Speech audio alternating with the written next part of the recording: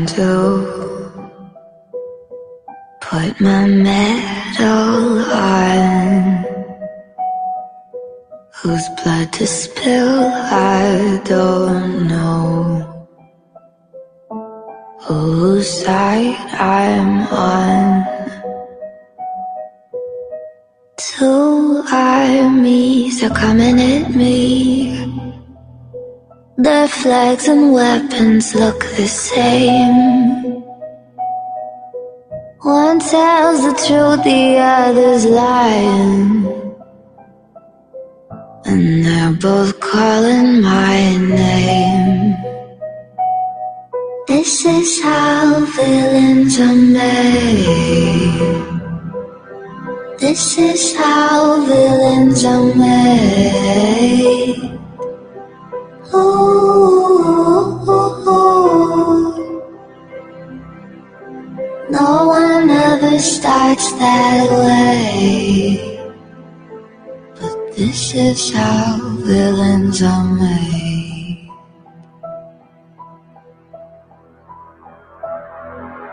Time to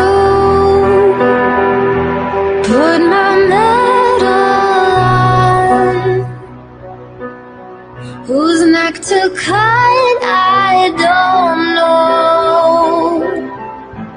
Whose side I'm on. There lies my sanity. There goes my mind, I could not say. I don't trust what I see right in front of me. I don't know who to betray.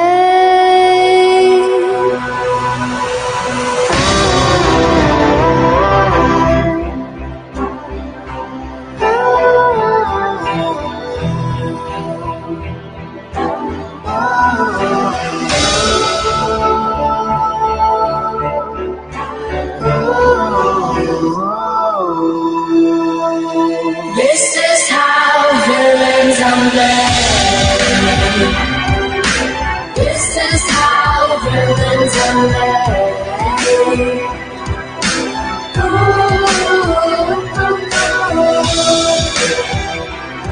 So easily we're persuaded. When the lines are blurred and faded, no one ever starts that way. This is how villains are made. This is how villains are made. Not everyone that started their career in politics or anything was born a villain. They become villains. And that's the problem that people don't seem to understand. Everything doesn't start. Nobody wakes up in the morning and says, I want to cause harm. No one wakes up in the morning and says, what neck do I step on so that I can get a leg up? No one does that. So today is the 22nd of December. So glad that time is taking its time for Christmas to come because there are so many things. I don't know if you guys are having this, but I am.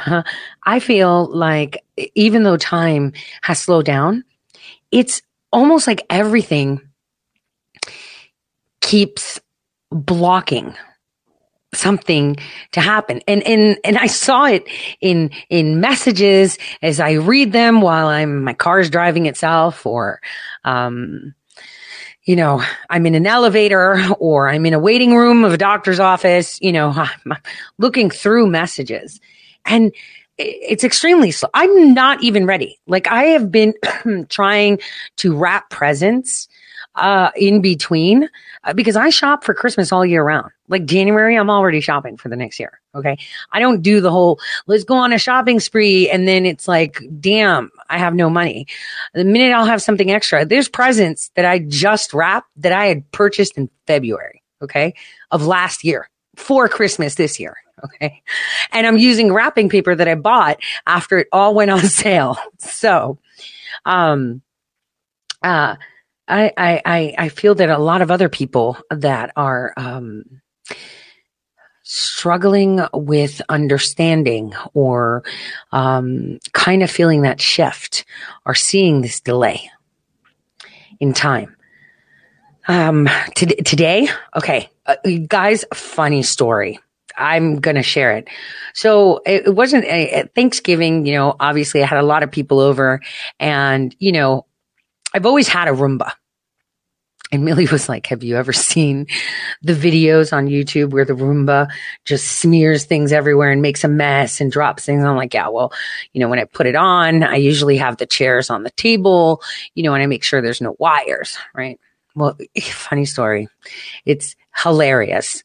So, I'm in bed at about 12:30 a.m., looking at videos with, some software that I don't know how to use, but the video editors are using because I'm trying to make it easier, right? To do more so it's only smoothed over and just wowified because they're incredible and for the documentary. And so I'm sitting there looking at videos and it's kind of like I'm getting cross-eyed and suddenly I hear footsteps, not footsteps, human ones, but dog ones. Right. And I'm like, Nyx is in her kennel. Wait, did Carlo, let his puppy out? So I get up, I don't see a dog. So I go over to Phoebe's room and there's Nyx sleeping in her kennel, hugging her little lamb. And suddenly, I hear growling and I'm like, what is that? Is the puppy growling at me? So I walk over to my bedroom again and there's no puppy. So I'm like, okay, maybe he ran out of the bedroom and, left. So I get in bed and I'm looking at these videos again and suddenly I smell poop. I'm like, where's that coming from? It felt like it was right on me. So I'm looking at my cat, what did you do? Did you do, because he's old. I'm like, did you do something? So there I am at freaking almost 2 a.m. now, right? Because I'm smelling this and that's my superpower. I can smell everything. There is not one thing I actually can smell people like they have certain smells. I kid you not. My sense of smell is insane. So I'm like, I can smell it.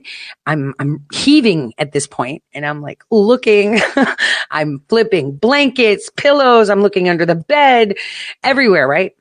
And I'm looking, nothing. So I'm like, damn. So I walk back to Phoebe's room, which is right next to mine. And I look and Nyx is in there and I'm like, maybe she made a mess, but her room smells amazing. So I'm like, oh crap, it's just my room. What is going on? So, Phoebe wakes up all upset. Why are you making so much noise? Because I was making a lot of noise. I was moving furniture. I thought it was right under me. Okay. So Phoebe comes, she's looking, she's like, okay, I can smell it too a little bit, but I'm not like you, Mom. I'm not a bloodhound. So I step toward the hallway and whoa. So I'm like, damn. So I can smell it upstairs as if it was emanating through the floors. And it turns out that Fenrir, the German Shepherd pup, had escaped. And obviously after, attacking the butter dish, because he ate the whole butter dish, he probably escaped from the bedroom and then creeped back down. And I'm looking in the living room and it's even more pungent. I'm heaving now. So it's hilarious. And then I look to my right toward the dining area and I see this smear going all the way to the dock of the Roomba. Guys, it was so bad. So I woke up the whole house. I'm like, I don't know what you guys are doing, but this is getting done. I had the worst evening ever in that Roomba. Mind you, it didn't go around the whole house. It went from where it hit it straight to the dock. So the whole dock had to be cleaned, the whole thing. I was dying. And it was just like, once I woke up, every single person in the house, I was like, now I'm going to bed. So it was, it was probably Fenrir trying, when he was growling or whatever he was doing, was trying to tell me, hey, I need to go out. But he didn't stay long enough for me to say anything. So I had my Roomba incident, and all I could remember was Millie saying, I didn't use it when I was training, because she has a 1-year-old now. Dog, right? She's like, I didn't use it with my dog because I've seen those nightmare videos on YouTube. So I thought I would share that with you because that actually happened. I didn't videotape it. I was too busy heaving and freaking out, because for me, my sense of smell is so on point. It's ridiculous. So, it was quite a rough evening for me. I didn't get to bed till 4 a.m. And then when I got up, power outage when I went to my apartment. And then my car couldn't charge. And then, doctor's office delay. I just need this and the Omicron. And I'm like, Jesus, are we still playing this game? Like, it drives me insane when I hear people saying Omicron. So I think the shitty situation I was in the wee hours of the morning kind of rolled out throughout the whole day. Constant power outages. Just for a second, you're sitting there, for example, I'm composing a document, because someone needed a report. So I'm sitting there trying to get this report done. And right as I'm hitting the little saved icon, guess what? Oop, everything just turns off and then turns back on. It's like fabulous. Let's just redo this whole thing. And every single time I'm doing my little voiceover, the thing crashes or the power goes out. It's just like, it has been the most messed up day ever. Messed up day. To the point where I actually had 1 hour of peace. And that was a forced hour of peace. I was like, no phones, no nothing. I'm just going to play backgammon in my car, which I was playing against Super Tesla, which is like supersonic mode, which means that it cheats because it gets all the right freaking dice. But I had to charge my car. So I'm waiting there and I'm like, oh my God, I'm going to have to tow this into spot because it was so busy. So obviously the energy was slower. It was just a hot mess. And I think it was because the wee hours of the morning set the tone for shitty day. But I'm grateful for it because it teaches me that I need to slow down and stop getting angry. And I hope, everyone sees that too. You just need to stop being angry, need to stop just, getting upset over things you can't control. I was reading the messages, and this is why I decided I'm going to play backgammon and turn it off. I was reading messages of people talking, and, I shared a couple things where, they're just like, oh, President Trump did us a favor for doing the vaccines. I told you that a year ago, right? That if he didn't do that, oh man, it would have been way different. It was very important because the only way you could see is by creating the situation for you to see. And today I wanted to show the interview that he had with Candace Owens for many reasons. One of them, so you can see a more candid interview and how they're like, what is going on with Candace Owens? She's ideal for what agencies churn out from the 90s. She is that ideal. And it's terrifying to know that they can refine because they had 3 people at the same time that they were refining, and she came out on top. The interview was quite well poised, and the president got to say a lot of things. Now, he did speak of, having bad people around him. And I know that a lot of people don't seem to understand how to respond with people that are not good, or have ulterior motives when they're around you. And this is where, when I was seeing comments and discussions and all this stuff on the chats, I remembered what I watched when I was upset. So, after the shitty situation, after me screaming and getting everyone up, you better fix this. I went to bed and I was like, I'm not going to watch any more of these, Adobe videos. I'm done right now. I'm like done. I was so irritated. So I opened up YouTube and there it was, that editing video, and I just refreshed and this video came up. It was a reenactment of a Bible story. I don't remember which one. But you know how they elaborate and add things and delete things, it's like a little movie. And it was really weird because I thought about it when I was watching all the pessimism and, well, I doubt this, but I trust my God, and I doubt this, but I trust my God, In that story, from what I remember, because I dozed off watching it, Jesus was paying more attention, or it could have been someone else or a shepherd, I don't remember, was paying more attention to a person he knew was his Judas. He sat down with this Judas, the person that was going to betray him, and he fed him, he embraced him, knowing that this guy had all these bad people around him, and all that person wanted to do was keep a handle on him. I don't know if it was Jesus. Maybe it was like a spin-off, like it was a low budget thing. And when I look at stuff at night, I don't use my profile, so I can't find the history. I make sure that it's anonymous.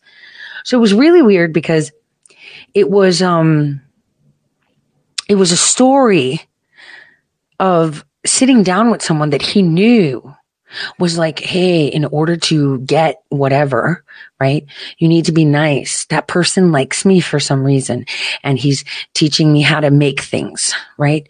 So I'm going to keep him close. You guys just stand back because, it's like he was scared of the man he was talking to. So the Judas guy, right? I call him Judas because in the end he betrayed him. I don't remember what.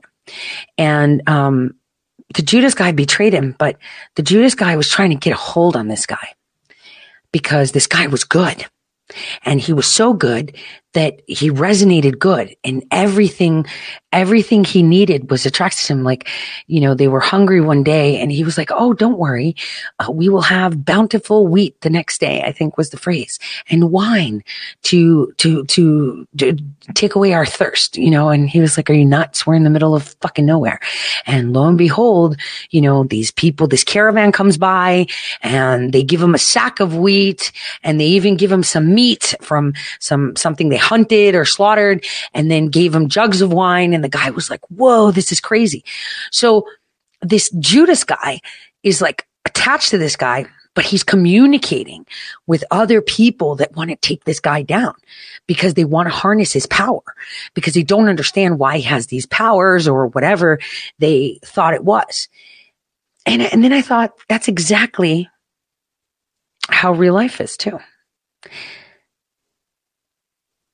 People need to understand that unless you sit down with the person that is seeking to betray you and break bread with them and talk with them, then you don't really understand what love is. Because all that time, from what I remember, right, because I'm sporadically remembering, because like I said, I was trying to doze off,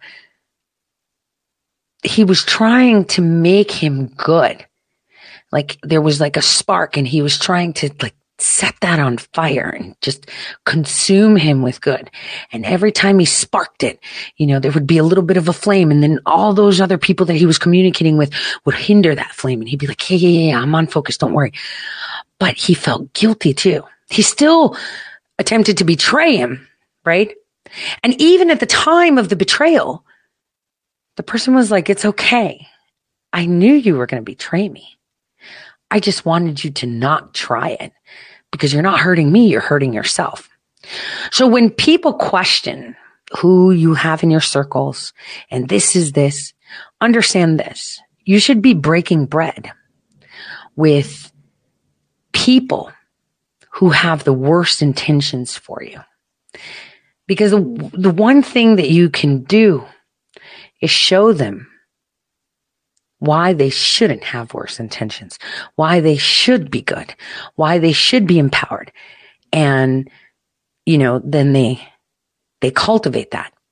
Now, if I remember correctly, when the Judas guy betrayed the guy, the other people were like, why didn't it work? And he's like, 'cause I told you, he's really good. So nothing can actually harm him. And so, all those other people, like, they didn't abandon him, but they belittled him, even though he was in charge of all of them, or they were sleeping in his house or something like that. He was like rich or something like that. So it felt like it hit home. And I at that point, when I was watching all the messages, I was like, guys, you must embrace those that want to do harm to you. Because just like that song said in the opening, that's how villains are made. When they don't know what side they sit on, when they're all thinking of, oh, well, this is good, but even though this is bad, this is good for now because it'll amplify the good, even though it's bad. Make sense? This is how you become a villain. When you draw authority from a certain place to justify what you are doing. So it's, really important how you address individuals that are not good. Now, I saw a lot of people freaking out about pictures with Roger Stone posting that he wants to run General Flynn for president. I knew about this in the summer. He's been trying to find someone, let me run your campaign. And, I basically said that if he actually ran for president, he would lose. And I would totally be on board with him losing because generals should not be presidents, period, ever. Just like CIA directors should not. And so I've said that straightforward. Oh, no, I'm not running, unless, he doesn't want to. I don't give a fuck if he's not running or not. We're all going to write in fucking Trump, even if he wants it or not. No. So, he's obviously approaching other people too. Oh, you should run for president. And I tell them, I'm your friend. I'm telling you, if he's telling you should run president, you need to fucking kick him to the curb because no one's winning. President Trump is still president. See, that's the thing. This is how you know when people are outside of the circle, and just bullshitting with pictures. Look at me. Stop. You thought you were elite. You're not. See, because it's things like this. Because we won the election, but if it was more standard where we actually took office, people would have been criticizing. Why didn't you do this? Because we won the election, but if it was more standard where we actually took office, people would have been criticizing. Why didn't you do this? See, when you're out of the loop, you're out of the loop. That's the way it is. And a lot of people don't seem to understand why they're out of the loop.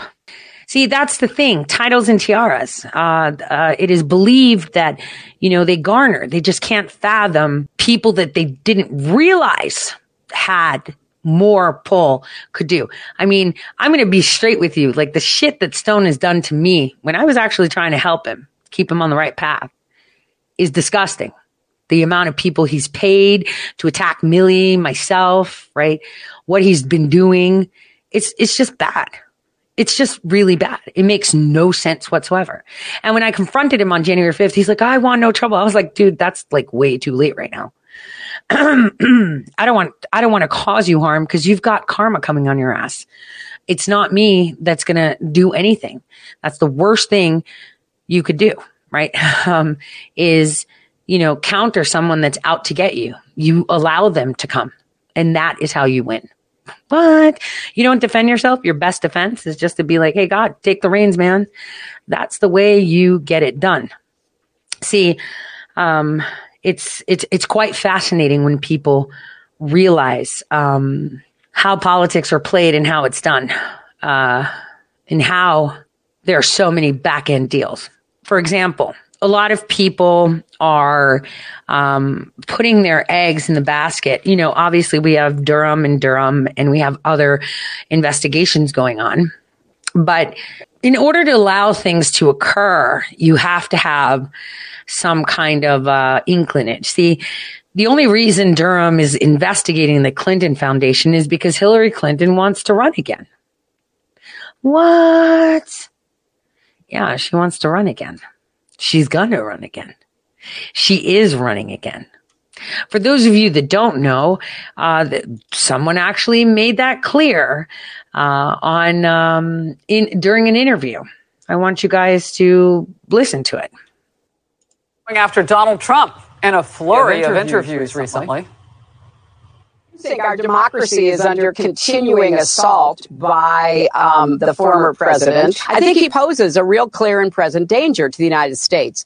And having lived through that presidency, when it came time to write a political thriller with my friend and collaborator, Louise Penny, of course I would draw from the reality that we all have experienced.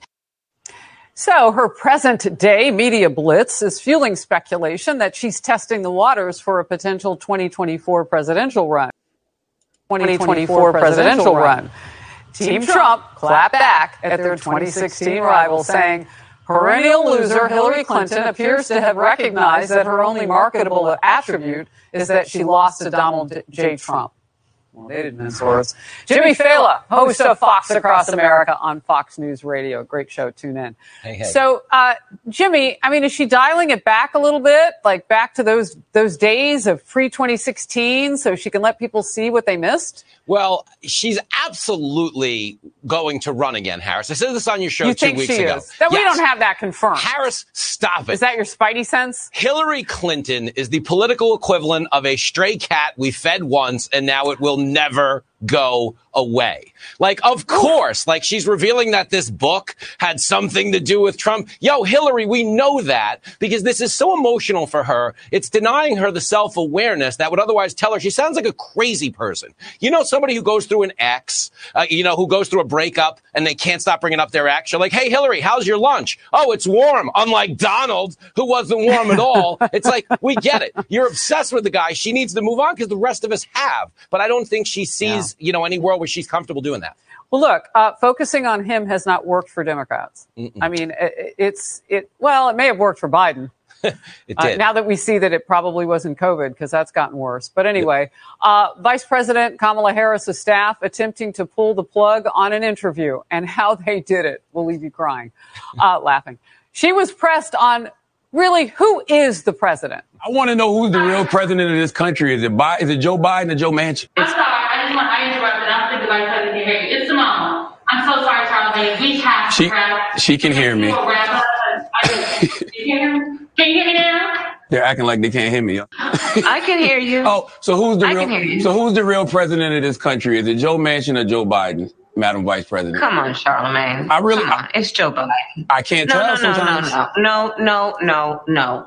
It's Joe Biden. And don't start talking like a Republican about asking whether or not he's president. Do you think? That was good. She looked like, how do we cut this off? Oh my God, he's calling me to the carpet. See, you play the race card a lot. You want to, come on. Like, what kind of response is that? Don't be a Republican. Stop, because the left is already using our argument. See, I talked about Andrew Yang before. We're going to visit that quickly, right? We're going to visit that quickly. But she looked like she was pleading, like, please don't. Joe Manchin is a problem. It's Joe Biden, and I'm vice president, and my name is Kamala Harris. Jimmy Fallon. She had to remind him her name. She had to remind him who she is. Super interesting, isn't that?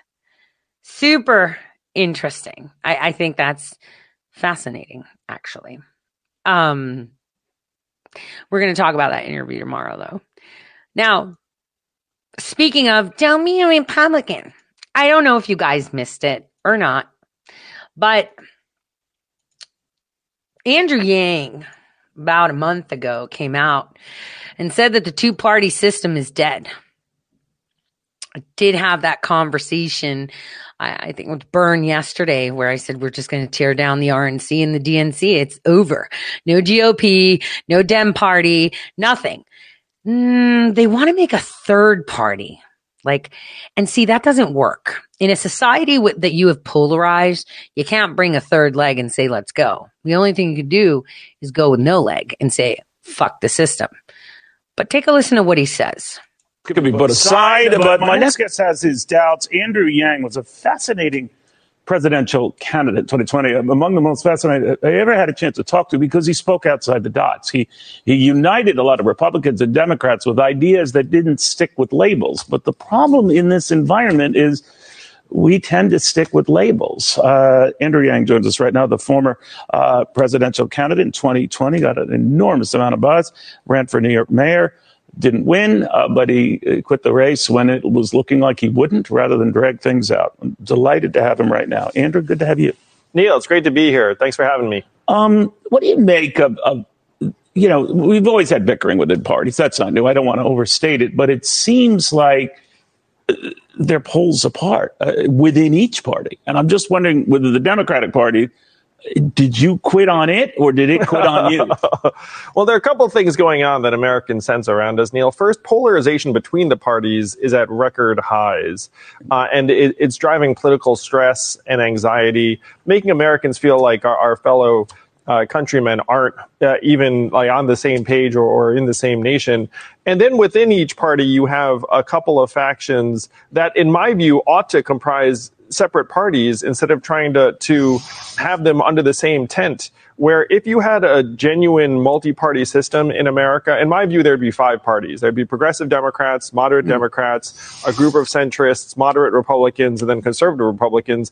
And I'm going to suggest that system would actually work better because you'd have much more like a parliamentary system where parties then have to form alliances to get power. Of course, I'm going too far there, but is the problem that the two-party system as we know it is just getting a little long in the teeth? It really is. And if you go way back, Neil, to our founding fathers, they never would have wanted a two-party system. John Adams said two parties would be a great evil. Yeah. George Washington was anti-partisan in his farewell address for good reason. The two-party system is an invention that now has run its course, but we haven't been able to move on from it, even though we can see that it is now working and has not been working for quite some time. But, and I was thinking, when you were coming together, there are inflection points where it's deemed the two-party system fails and a new party emerges. At the time of Abraham Lincoln, what became known as the Republican Party. But it's rare. Why is it so rare? It's rare because the duopoly suppresses all competition. If you're an independent, right now, independents outnumber Republicans or Democrats by the numbers in this country. Let's say you're a libertarian. If you try and contest a particular race, you find yourself shut out. There are these primaries that control the process where it disenfranchises literally millions of Americans. 10% of Americans are right now deciding 83% of races, which means the other 90% of us are on the outside looking in. You had the trouble, too, not being a well-financed candidate. So you took on you were like a brush fire. People were really intrigued by you. But the system has in its place, the moneyed candidate tends, not all the time, but I'd say like 99% of the time, to have the edge in an Iowa and then a New Hampshire. And before you know it, it's a fait accompli. Now, it was a little different for Joe Biden, where he got his act together, I think, in South Carolina.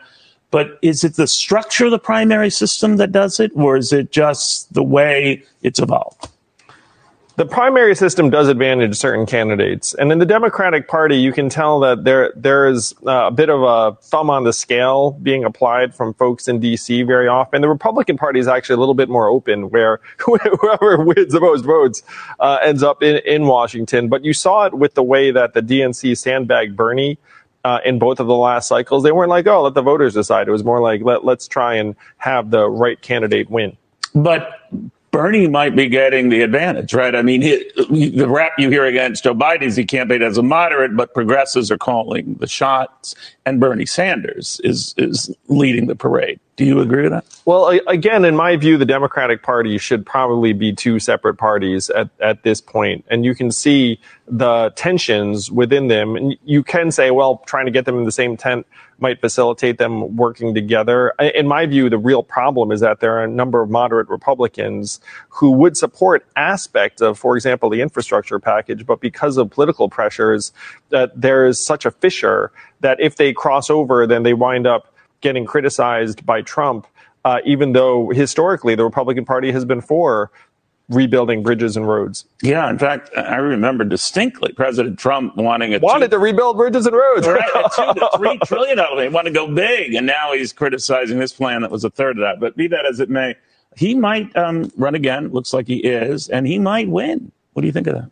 I think that Trump is probably going to be the Republican nominee, and I think that Joe Biden is probably going to be the Democratic nominee. And I'm going to suggest that a lot of Americans might want something a little bit different, that this might not be a movie you wanted the sequel to where is Godzilla Rodan kind of deal. Well, yeah, I mean, it's pretty similar to the first movie, at least, from the beginning. Why don't third-party candidates? I remember you and I were chatting during the break. There were a lot of people, I remember, who watched you and marveled at you in debates, and you were very skillful, who said, I'd vote for him, but, is it a wasted vote? Does he have really a chance? And I always thought if people who actually thought that voted that way, it would be a different thing. Just as when we've had third-party candidates in presidential races. Remember John Anderson in 1980, I guess it was. I like him, but he doesn't have a chance. Or whether you like or dislike a Pat Buchanan, I like him, but he doesn't have a chance. Ralph Nader, like him, doesn't have a chance. That if more and more people thought that person was on equal footing, it would be different.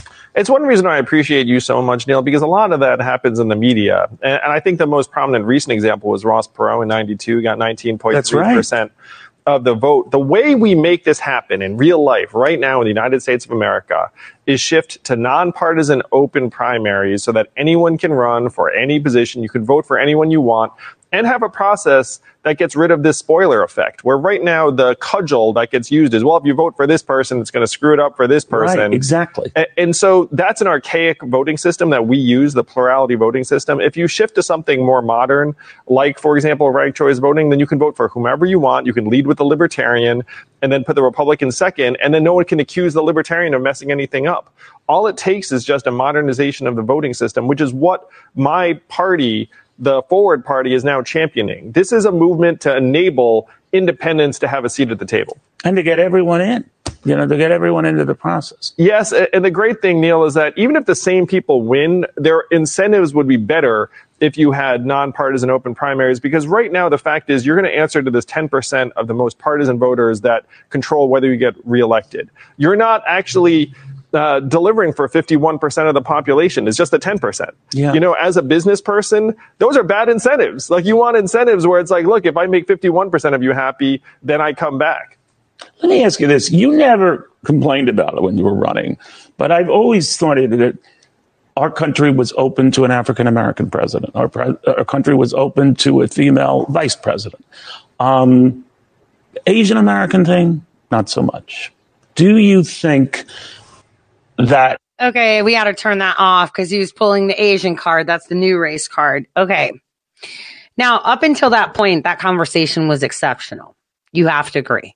Andrew Yang made very good points because remember how yesterday I was saying that, I was actually mulling the idea of running for governor just to fucking wreck it all, right? And then walk out.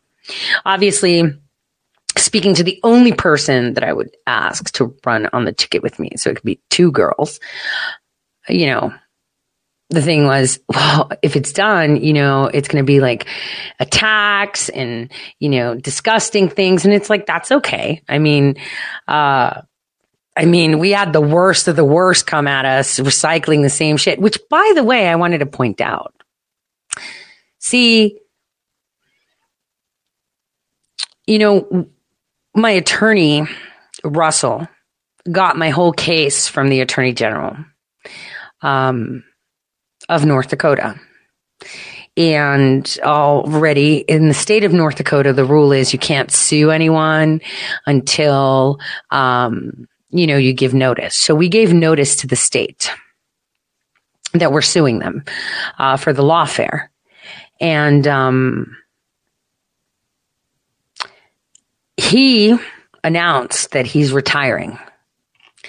The guy that wanted to be governor and lost a few times because he was handing out cookies, whose first wife has blue hair, second wife divorced him. I don't know, had something to do with him doing something to her kid, but that disappeared. And then his third wife, which was the trophy thing. And then all the complaints that I put in, he's not allowed to practice anymore. So he's retiring. He says he wants to travel abroad more and, retire and travel with his his most recent wife, Beth. So he's out of the picture now. North Dakota's still getting sued. He already got sued for throwing some other woman in jail. Literally, she went to federal prison and then it was overturned and he owed her money. He stole her company. Susan Bala is her name. You guys need to read that story, what he did to her. He then colluded with people in Nevada to steal the money so he doesn't have to pay her back. I kid you not. This is the attorney general that went after me. And that was because I was a thorn in his ass. So, now he's not running. It's very coincidental considering, his cousin is that chick that owns Oxygen and Nickelodeon, the one that I posted pictures on Epstein's jet. His speed dial had Obama. Him and Obama were very close. He was invited to McCain's funeral. I need not say most of the trafficking that happens from Native American reservations come from up north. There's an actual trail of tears from North Dakota to Nevada that then get exported down to Mexico. There was a quadruple homicide, which is called the Mandan Massacre, where they convinced the population that this guy did it and that he was a flash, that under 12 minutes he went to 4 different locations on the property, shot 2 people, and then gutted others, gave one of them a Colombian necktie, and then changed his clothes and collected all the bullets under 12 minutes, which is literally impossible. But I digress. So anyway, that would be recycled again. And things that shouldn't be mentioned will definitely be mentioned because they're snakes and disgusting, evil human beings like Akbar, the terrorist, who's going to go down. I told him he would. But I'm actually thinking about it because what Yang said makes sense. There's always a straight party ticket. I mean, I could put down Republican and run with the Republican ticket. I would crush anyone that's running on that ticket. I think it would be against DeWine. I would crush him. But the problem is with the GOP that they will only take you on, not if you have the most votes, but if you raise the most money. That's the only time they'll even give you a seat at the table to talk. So that's the problem. The problem is that they won't give you a seat at the table to talk unless you raise the money. That's how they see if you're a viable candidate. Raise me money and then we'll talk. And it's like, no, you don't have to. And why not?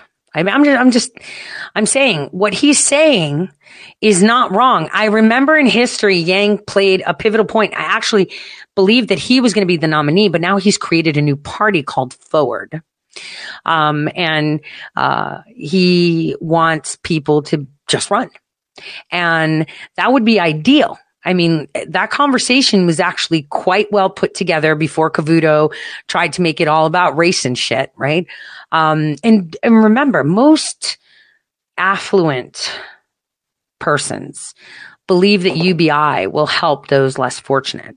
And that's because they can't fathom living on such small amounts of money, which is very doable. I mean, we've all done it. I've been doing it. So, there's a lot of people that are talking about other businessmen running. And the problem with that is usually the best people to run are the strange people, the people that give zero fucks, the people that are full of ideas, and the people that can maintain composure. And I'm already seeing, obviously, the Roger Stone, but there's other Roger Stones types that are now canvassing to run people like that. And that is a concern. Because, see, a lot of people see people doing badassery and they're just like, yeah, because a lot of you fell in love with President Trump because he was self-made. Oh, he wasn't self-made. He got $1 million loan from his dad. It's like, yeah, so he made everything after that. So, you know, very smart people that are not libertarian per se, but they like to look at things from a very intellectual and 40,000 foot view perspective are great to have conversations about policies, but they're not great as like I would suck as a politician. Suck. I would be a lot of fun, but it has to be short term because I would suck. So what Yang is saying is quite fascinating because it aligns with the fact that I'm like, yeah, we just need to destroy this whole system that they have in place. This is what President Trump, I believe, should have done already. He should have done while he was in office, and he didn't, because that was his intention coming in. I mean, he annihilated 17, there were 17 people. He annihilated all of them. Well-seasoned politicians. Why? Because he spoke like one of us. He spoke to us in ways that made sense. Now, we're watching a lot of people resign, and like I mentioned, you know, the Attorney General of North Dakota has decided to retire when he was already having an exploratory committee last year when he thought that he was so, you know, safe, to run for governor. So having said that, what is the common factor that has come out recently that, has caused all these resignations that people are not seeing? And that would be the only case people really don't want to talk about. Here we go. Down has begun for Ghislaine Maxwell, and today began their first full day of deliberations on the alleged accomplice of sex offender Jeffrey Epstein, who did not kill himself. They reportedly just ended for the day. The trial concluded after just 3 weeks. It was initially projected to take up to 6. Prosecutors brought 4 women forward to testify in the case, and Maxwell herself declined to speak. So, did the prosecutors bring enough to the table to convict the alleged madam? Here to discuss, attorney and professor at Northwestern Law, a great school. They've got purple colors. Andrew Stoltman is back. Welcome back, sir. Thank you. So has the prosecution done enough? No, I think a third-year law student could have won this case. And for some reason, Kennedy, it seems like prosecutors are basically going half speed in this case. Now, I don't know if it's because Mr. Epstein was affiliated with some of the richest, wealthiest men in society. This case was supposed to last 6 weeks long. It lasted 3 weeks. The opening statement was 35 minutes. They only called 4 of the victims when there were hundreds. I don't know what's going on, but it's very, very suspicious at this point, and it's causing a lot of people to scratch their heads. So obviously, and, you know, we thought, well, this is curious. They're only focusing on 4 of the women. And then, you know, the logic was, well, maybe that's all they need. Maybe, you know, this case is so damning and these witnesses are so solid. So if she is in fact acquitted, can she be tried in other venues with other victims telling their stories? No, these prosecutors got one bite at the apple, and there's all this low-hanging fruit, and they go after this person who, look, I think she did it. I think she's going to be found guilty, but there's so many other people who haven't been charged yet, Kennedy, and the question is why? These prosecutors asked her virtually no question about any of the other enablers. Who else were the passengers on the Lolita Express? It's inexcusable, and I don't know what they're hiding, resigning. I don't know who they're covering for, but it's really, really upsetting. We need to get to the bottom who's resigning. Yes, and if you read some of the books and if you watch especially the Netflix documentary, there were a lot of other people involved who saw abuse taking place. And, you know, the question is, like, if based on the evidence that we've seen and heard about, if it's not a slam dunk, why haven't they talked to some of those people? So is the only explanation that they are safeguarding the reputations of rich and powerful men who were sexually abusing teenage girls? Men and women, look at all the resignations. Deals are made. You must retire, you little bitch, because your cousin was on that plane. You've been on that fucking plane. And I said it. You watch. All of them are resigning. And the only common factor that all these people are mass resigning is this. Now, could it be that they participated in the acts? Yes. But could it also be that they participated in procuring individuals or their own children or their siblings' children's or, right? Children just sitting and watching and knowing. See, that's how you get to the bottom of it. Why are they all resigning? Why are they all early retirement? It's so troublesome, Kennedy. And look, if it wasn't for that wonderful reporter with the Miami Herald, none of this would have came to light. So I hope she doesn't have to do more digging and publish more articles. But that's the $64,000 question. This is the Southern District of New York that has one of the best reputations in America in terms of prosecutors. And why they've only charged her, I don't know. Now, you know what prosecutors say, Kennedy. Yeah, and they always say, oh, well, we're still investigating. It's been years. Where are the other charges? Where are the charges against the enablers? And how come she's the only one who's been prosecuted? There are no good answers for that. I'm waiting to hear their response. Because she was with him every step of the way. And she was also allegedly abusing these women, partaking in the abuse. And, you know, it's like shipping them not only across state lines, but to his disgusting little pedophile island. You know, she is guilty. She's culpable if these victims are to be believed. And there are so many of them, and their stories are consistent. I know the defense really went after these women. Is that a good tactic for the jury? Are you just throwing all caution to the wind because you just need one person to have reasonable doubt?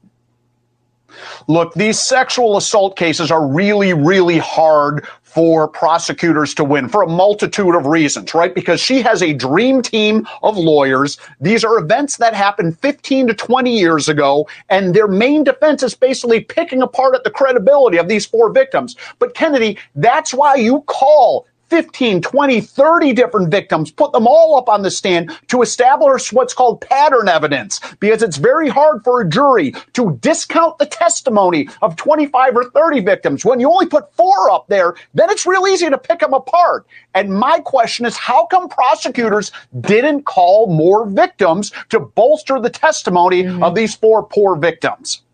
Because they needed to save face. They needed to save face. Definitely needed to save face. Definitely needed to save face. That's what they need, to save face. This is why they're all resigning. This is why they're all resigning. And I hate deals. We said no deals. But what they do need is to save face on a global stage. See, it's very important for people to understand just how complex. It's a layer among layer. Let's just look at it from a perspective of elections, okay, and your candidates. Here's one of the layers that you were under. You remember the story of the princess and the pea, and she could feel the pea at the bottom. You're the fucking pea, and all those mattresses are layers of deception on top.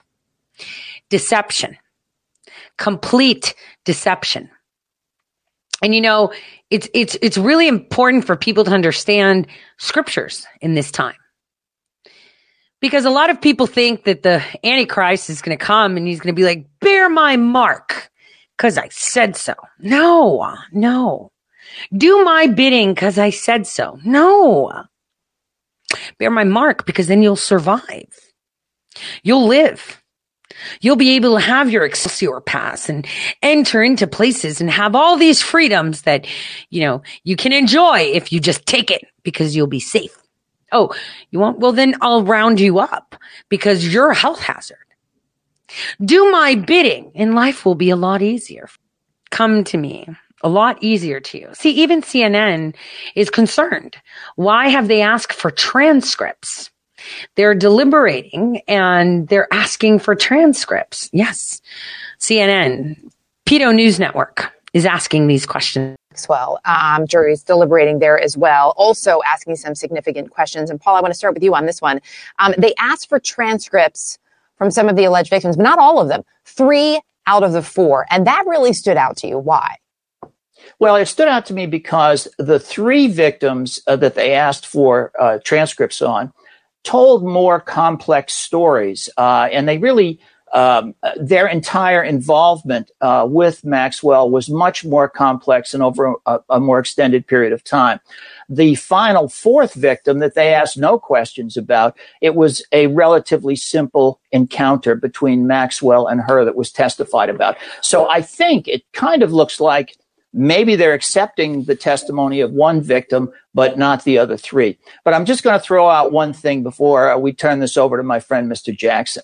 Watch out for the sleeper charges in this case against Maxwell. There are 2 perjury counts, and I think those were rather easily proven by the prosecutor. So those are counts that you can see the jury turning to in the end if they're hung on some of the other counts. I will add that to my notes. I appreciate that, Counselor.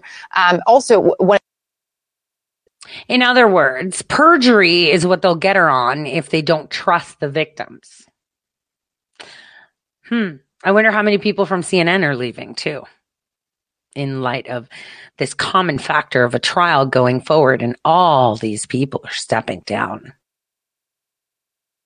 One of the things I found interesting, the jurors were asked if testimony of one of the alleged victims, Annie Farmer, could be considered conspiracy to commit a crime with 2 of these counts, Joey. Put that in English for me. So what happens is, first we have to define what conspiracy means. Remember that when you're conspiring, you're intending with another to engage in an illegal act. What illegal act is that? The illegal act, of course, of transporting minors for purposes of gratification and sex, etc. And so what you have to conclude if you're the jury is that she did, that is Miss Maxwell, engage in this intent with another to agree. And so that's the charge. And then you want to determine whether and how that charge can be proven. Is there evidence that was proffered to this jury by that particular witness, Ms. Farmer, that would give us the indication that she knew or had some sense that there was this agreement between these 2 parties? And so that's very important. And just one other quick point, and that's this, to Paul's excellent analysis. And when they looked at this, the jurors, that is, they also asked for the FBI notes from 2007. That was significant because let's remember that there was an interview in particular of one of the accusers where there were, from a jury's point of view, they could say inconsistencies. Why? Because the defense happened to point that out. You were interviewed by the FBI in 2017. You didn't happen to mention any of these things you're telling the jury now. And so I think that also goes to their parsing of the specific testimony of these accusers and whether it moves the ball towards a conviction. Were their stories truthful? Were their memories accurate? Could they be relied upon to ultimately, get the facts right from something that happened so long ago? Paul, as a former prosecutor, there's been a lot of talk about how difficult this case is, frankly, for the prosecution. Do you agree with that? Yes, I do. It's an extraordinarily difficult case, and it's difficult because you're talking about things that happened sometimes more than 20 years ago, and you're trying to recreate that for the jury and get them to rely on it. Very, very tough for prosecutors to do that. They do it, of course, by calling an alleged victim and then trying to corroborate her testimony by testimony that, for instance, she told boyfriends that this had happened 20 years ago, so that there is some corroboration of the claim. But, if you're sitting in a jury room trying to decide whether somebody's going to go to jail for 70 years, you want to be pretty certain about the reliability of the testimony. And that's what the jury is struggling with. The judge gave 80 pages of instructions to this jury. That's how complex this case is. So they're struggling with a lot of facts. Paul Callan, Joey Jackson, appreciate it. It's called Merry Christmas. Now let me show you what they're talking about. This is an article that I wrote back in, where's the date? 2019, July. When I talked about how Wexner primed young girls. And what's important about this article is the person that I mentioned in the article, just to show and flex. Let's find it quickly. So they talk about Farmer, as you heard. Let me read this to you. For those that haven't read this article. Were Epstein and Wexner simply business partner? It seems that Epstein and Wexner had more than just a business relationship. A victim of Epstein's says something different. Maria Farmer, an aspiring artist, she was an artist, was promised work as an art collector in 1995. Art, right? But she ended up being Epstein's Upper East Side bouncer and taking names of all guests. She said that in 1996, Epstein had supposedly set up an art project for her to work at Leslie Wexner's mansion in New Albany, Ohio. Farmer stated that it was at Wexner's property that Maxwell and Epstein sexually assaulted her. Farmer stated that when she tried to leave the property with her two younger brothers that were with her, Wexner's security team refused to let them leave, and her father had to drive from Kentucky to retrieve them. In 2013, Wexner's chief financial officer, Stuart Bergdorfer, spoke at a conference describing why young girls are ditching training bras and getting lingerie. He described why it's appealing to little girls. They want to be older and they want to be cool like the girl in college. And that's part of the magic. And that's when they started to make the pink line. So I want you guys to understand how perverted they are. Oh, right. It just so happened that Wexner also resigned, didn't he? See, there are so many articles that I've written on this. It's ridiculous. I'm trying to see if I can show you the one with pictures because it wasn't happenstance that my website was taken down with all that information. I also have an Epstein meme gallery. This is a fabulous article. Who made Epstein a money mongol? Epstein business partner Clinton Foundation received money for Epstein's services. Here. Now, in this one, I had a ton of pictures. I wonder if they're still there. I put all the people that flew on the plane. You see, this chick, Jerry and Kit Laybourne. Yeah, Jerry's Attorney General Wayne Stenjum's cousin. Founders of Nickelodeon and Oxygen. Here are some lovely pictures. Let's see if you can see them all. They're on Pinterest, really? Who put them on Pinterest? That's interesting. They were actually put there? Oh, to save it as a pin. Okay. Here you'll see Jeff Bezos. You'll see a bunch of people, right? Let me see. Are the jet photos in here? Here's the jet photo. Can I open it? I have to open it in a new tab. Let me swap it over for you so you can actually see it. See, I had all of these pictures. This is John Brockman, Steven Pinker, you know, the MIT people all hanging out on the Lolita Express, right? All of them hanging out on the Lolita Express. All of them. You know, I was actually quite shocked to see the Bucker land once with his own private jet and generals just jumping on it. So interesting. Generals jumping on it. This is really interesting, isn't it? I don't know if you guys have seen this. Here's Microsoft. He's one of the ex-Microsoft founder. Here is Guthrie, where I have part of her affidavit in there. Here we have pictures, more pictures. More pictures. Look, that's Google Eric Schmidt. This is Banu, and she was 12 to 13 years old. Look at all these people. Larry Page of Google, Jeff Bezos, Sergey Brin of Google, right? Look at that. You remember this girl? Remember this article where everyone doesn't want to talk about it? I had to like screenshot and put it in there because they've scrubbed it from everywhere, where it's where Donald Trump kicked them the fuck out. And Michael Wolff is a liar. He was a frequenter on the Lolita Express. Yeah, you're not seeing it. Sorry. Here we go. Here are all the pictures. Here's your Microsoft guy. Jeff Bezos. I put their names in there so you could see it. Here's Guthrie. Harvard law professor Alan Dershowitz. Frequently. Here's some pictures. The United States also agrees that it will not institute any criminal charges against a potential co-conspirators of Epstein, including but not limited to Sarah Palin. So weird. This is Sarah Palin right here. Silicon Valley dudes. Eric Schmidt. Kelly Bovino actually sent me a cease and desist to take her name off of it because she's an actress.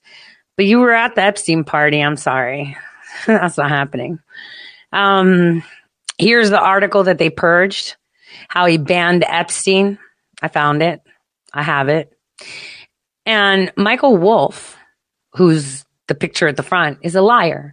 He was a frequenter on the Lolita Express, and the night he was on it, heading to Monterey, he was so excited to have dinner with Rupert Murdoch that he almost couldn't come and was sweating, said our anonymous source who provided us a walkthrough on the 3-day event of February 20th to 23rd, 2002. Epstein made sure it was special for him. I hope that jogs Wolff's memory because with the investigation reopened and facts coming out, he may be in for a surprise. Just so you know, here is him at the Epstein event, by the way. In 2007, Michael Wolff had claimed he flew on Jeffrey Epstein's jet in the 90s, claiming that young girls weren't on the plane. He lied. He was on Epstein's jet well into the 2000s with younger girls, specifically on February 20th, 2002. We have the details on that. So, I have written extensively on this Epstein, the Epstein files. The Clinton Foundation received money for Epstein services. This is where, they were at the naval base in Japan. These are the passengers, where they were on.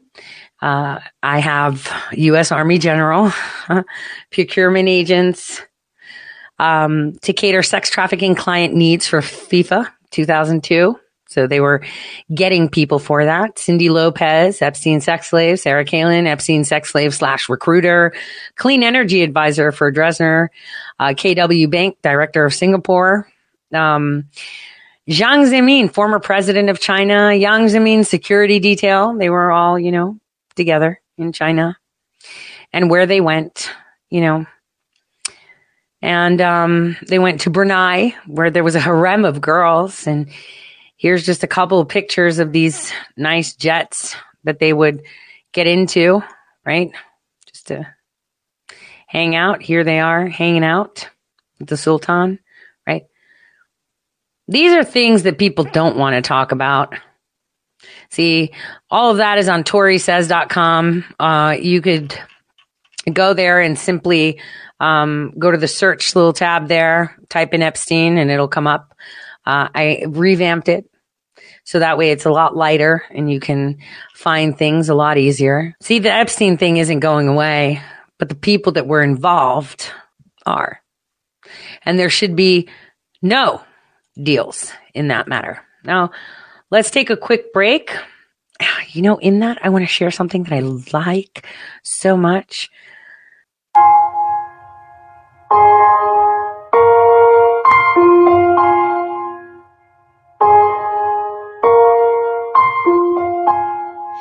I hurt myself today to see if I still feel. I focus on the pain, the only thing that's real. The needle tears a hole The unfamiliar sting, try to kill it all away, but I remember everything. What have I become? My sweetest friend. Everyone I know goes away in the end. You could have it all, my empire of dirt. I will let you down, I will make you hurt.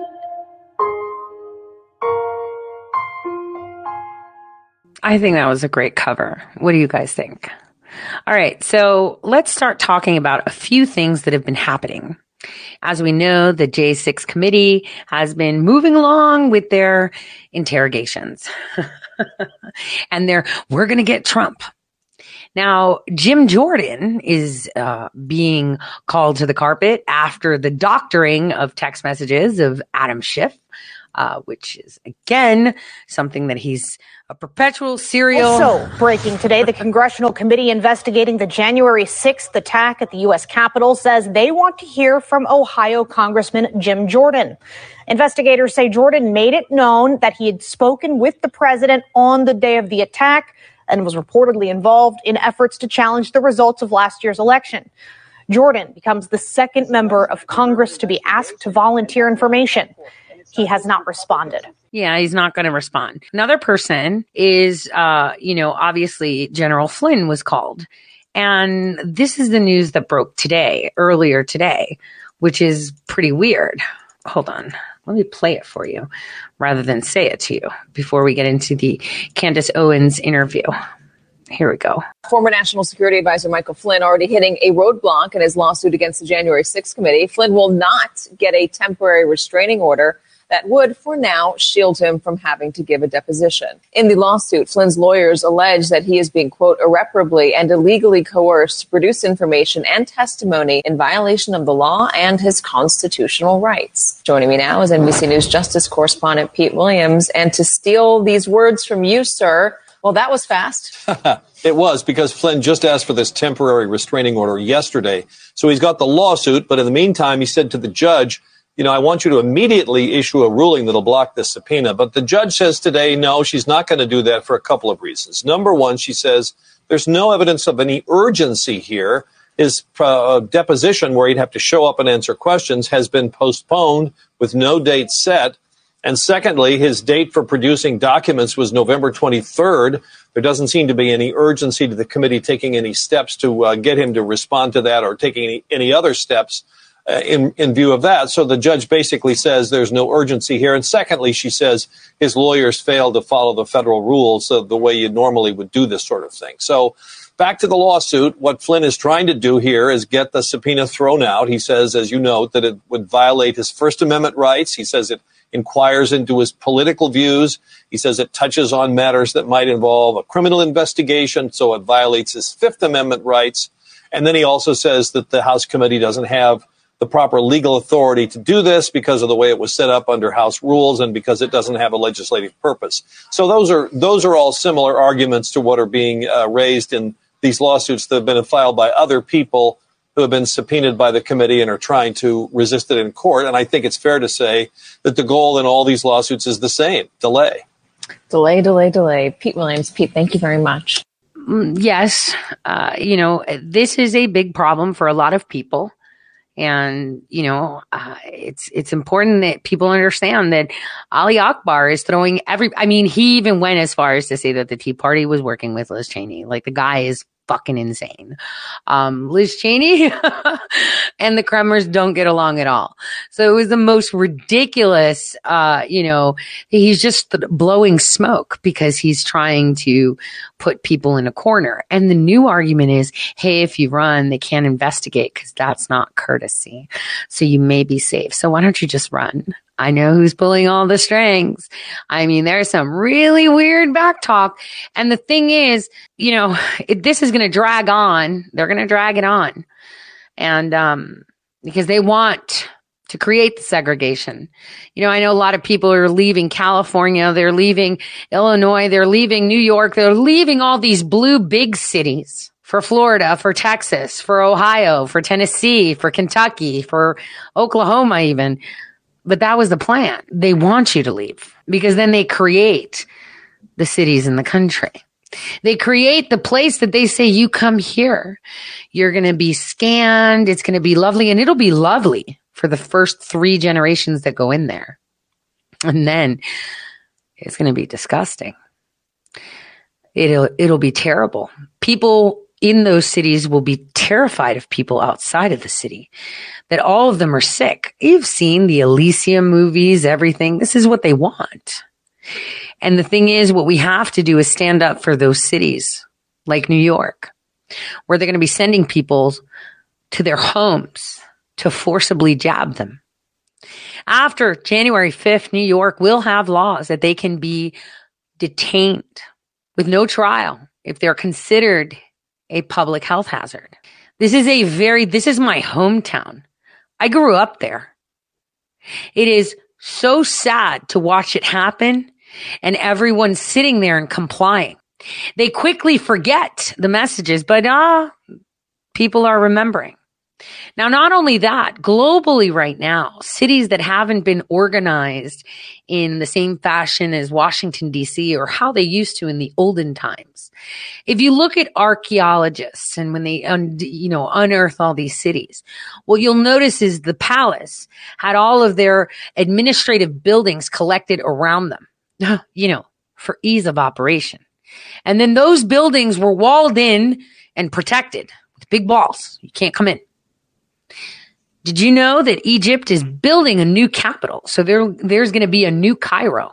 Did you know that? I wanted to show you that. This is just one of many cities around the world that are doing this. All of this is happening while we're busy putting out fires. Well intended, of course, right? From here, if we see the Sahara Desert, an arid landscape with nothing but a few highways crossing along. But these satellite images you're looking at are from 2015.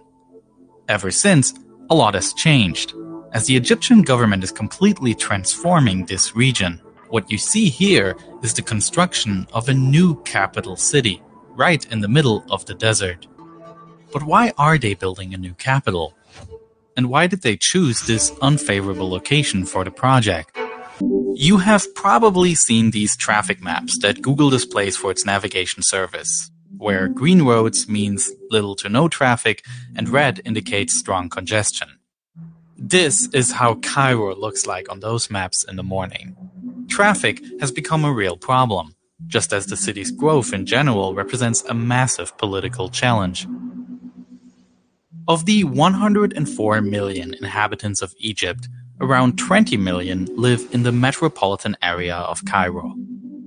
While the government buildings in many of the world's capital cities are bundled together in one place in order to simplify cooperation within the government, the Egyptian ministries are currently spread all across the city. This makes for long distances, congestion, and heavy pollution.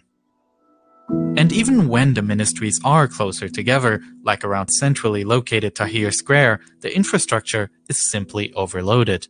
Not only are there a number of ministries located, but also the Egyptian parliament, which requires special security measures and sometimes has to be cordoned off. Additionally, located right on Tahrir Square is the Mogama.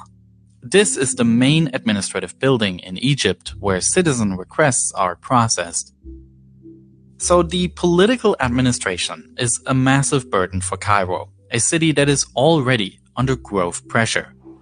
The population of Greater Cairo has been increasing rapidly for decades, at a rate at which urban expansion just can't keep up. And it is a development that doesn't only affect Cairo. In fact, the population of the entire country is growing at a rate that is higher than the growth of the world population. and the Egyptian government considers this a key threat to the country's prosperity.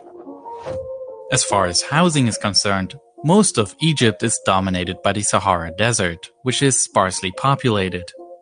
This map of population distribution shows most people living along the Nile and in the Nile Delta, where there is water for agriculture and industry, as well as a milder climate and fertile soil.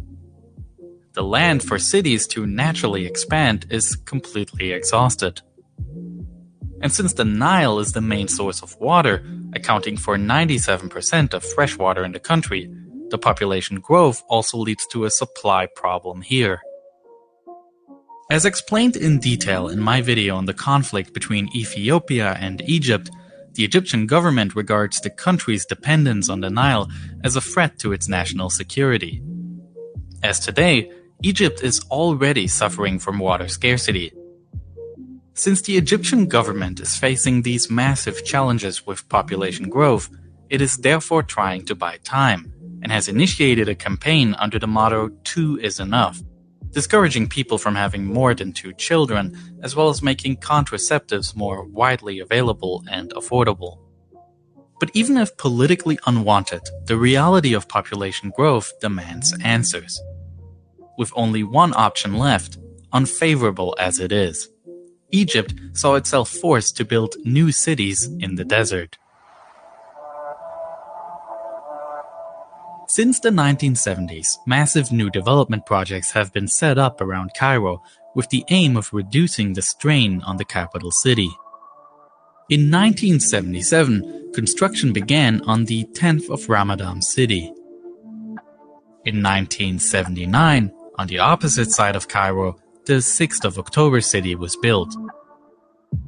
Adjacent to it, in 1995, the Sheikh Zayed city.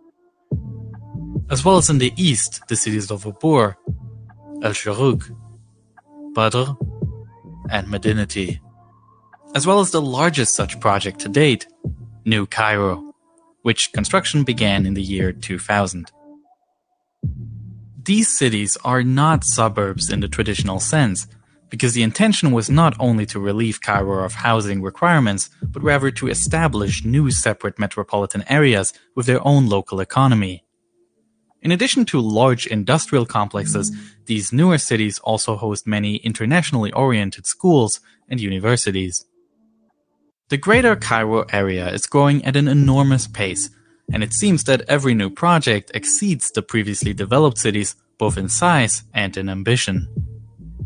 Yet still, the project currently under development can hardly be surpassed in terms of ambition, as the government is now creating a completely new capital, east of Cairo and New Cairo. Let's take a look at the plans for this city in detail. First of all, as a new capital, this administrative area was established, which will house all different ministries of the Egyptian government. These will move from their current spread-out locations in Cairo to these ministry buildings, which extend opposite one another along one central axis. Centrally located is the Cabinet Building, in which the various government ministers can meet to coordinate their work.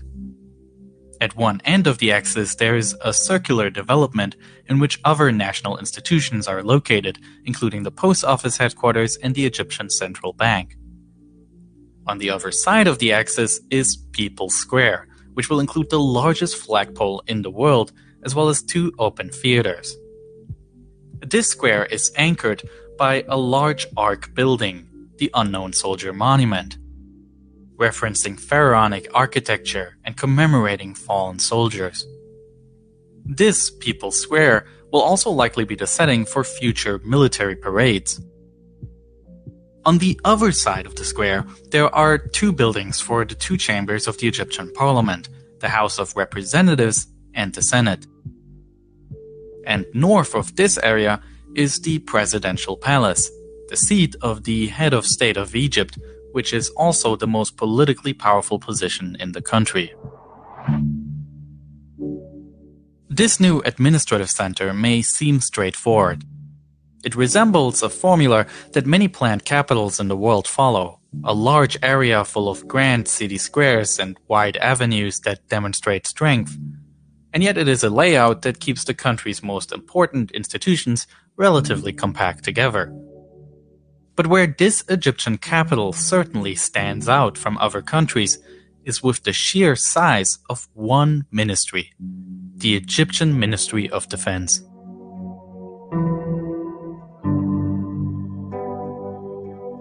This is the Octagon.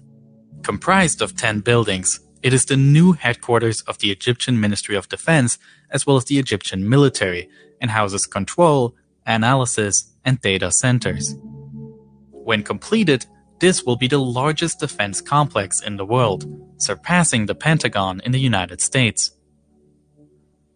These buildings are part of an extended area with facilities for employees and military personnel.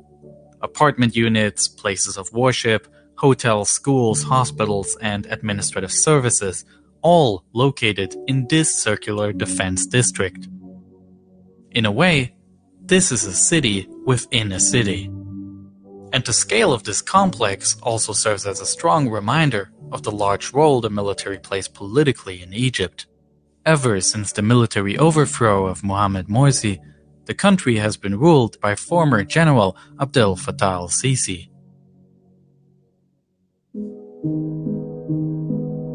While these two areas are almost exclusively characterized by government buildings, the new capital is by no means intended to serve purely as an administrative center.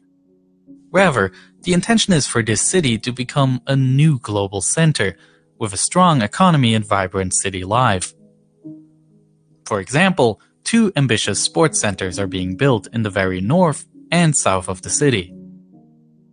In Sports City, there are a number of outdoor fields, as well as a large indoor hall which has already served as the venue for the 2021 World Men's Handball Championship. The sports complex in the south of the city, the Egypt International Olympic City, is even bigger. 2 indoor stadiums, as well as Olympic complexes for tennis, squash, aquatics, equestrian, and a large national stadium with a capacity of 90,000 spectators is under construction. The Egyptian government has also publicly signaled interest in applying for hosting global sports events such as the Olympics, as well as the FIFA World Cup. Additionally, large places of worship were built in the new city, including 2 mosques in the east and west of the city, with the Al-Fatah Al-Alim now being the largest mosque in the country. Also, a Coptic Orthodox cathedral was built, the Cathedral of the Nativity of Christ, which also is the largest of such in the country. While Sunni Islam is by far the most widespread religion in Egypt, Coptic Orthodox Christians represent the second largest religious group. There are also a number of universities being built across the city, many of them international institutions, as well as the Knowledge City and Knowledge Hub areas, where several learning institutions are bundled together. In line with the country's Vision 2030 initiative, these universities also show that the intent is to create infrastructure that can drive innovation and boost the economy. And what would a capital city be without office and high-rise buildings? These are built in the Central Business District. Here, the construction of the iconic tower is underway, which, when completed, will be the tallest building in all of Africa. And it's just the beginning, because an even taller building is already being planned here, called Obelisko. This tower's design will directly reference the ancient Egyptian obelisk. If completed in 2030, this will be the tallest building in the world with a height of exactly 1 kilometer. For housing in the city, the master plan consists of 20 residential centers with distinct architectural styles. As visible on this satellite image, 6 of them are already largely completed. And through the entire length of the city, a park 6 times the size of New York Central Park will meander. The Green River Park is intended to serve as a recreational area, providing shade and encouraging social activities. Along this park, an artificial river will be created, inspired directly by the Nile, which flows through the current capital, Cairo. Despite this direct homage, the new and the old capital of Egypt could hardly be more different. With large distances bridged by highways that connect these planned modern districts, the new capital differs from the historical, densely populated city of Cairo.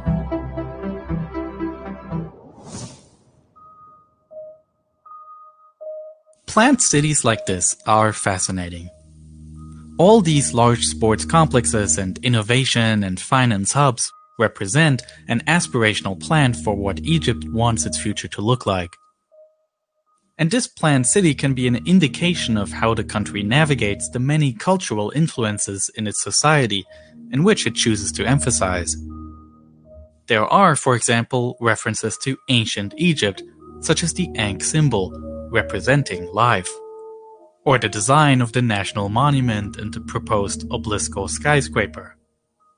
There are also traditional Islamic references, such as the architecture of buildings in the 6th residential district and the grand new mosques being built. And there are influences such as American-style suburbs, like the one residential zone located in the east of the city, called La Vista. And then there is Residential Zone 5, which very directly tries to mimic French architectural style. This particular district aims to provide luxury for high-income citizens. Perhaps this odd mix of influences has to do with what appears to be the real core objective of this project overall, which is to be an international city. The planners borrowed ideas from all over the world, and an Olympic sports complex, international science hubs and expo centers underline this bold ambition. To create a global city that can solve Egypt's problems at home and look abroad for its future. The question will be whether that will work, and how natural growth will shape the city's future once the initial plans are realized. Thank you so much for watching. If you enjoyed it, please make sure to subscribe. So that's one of many.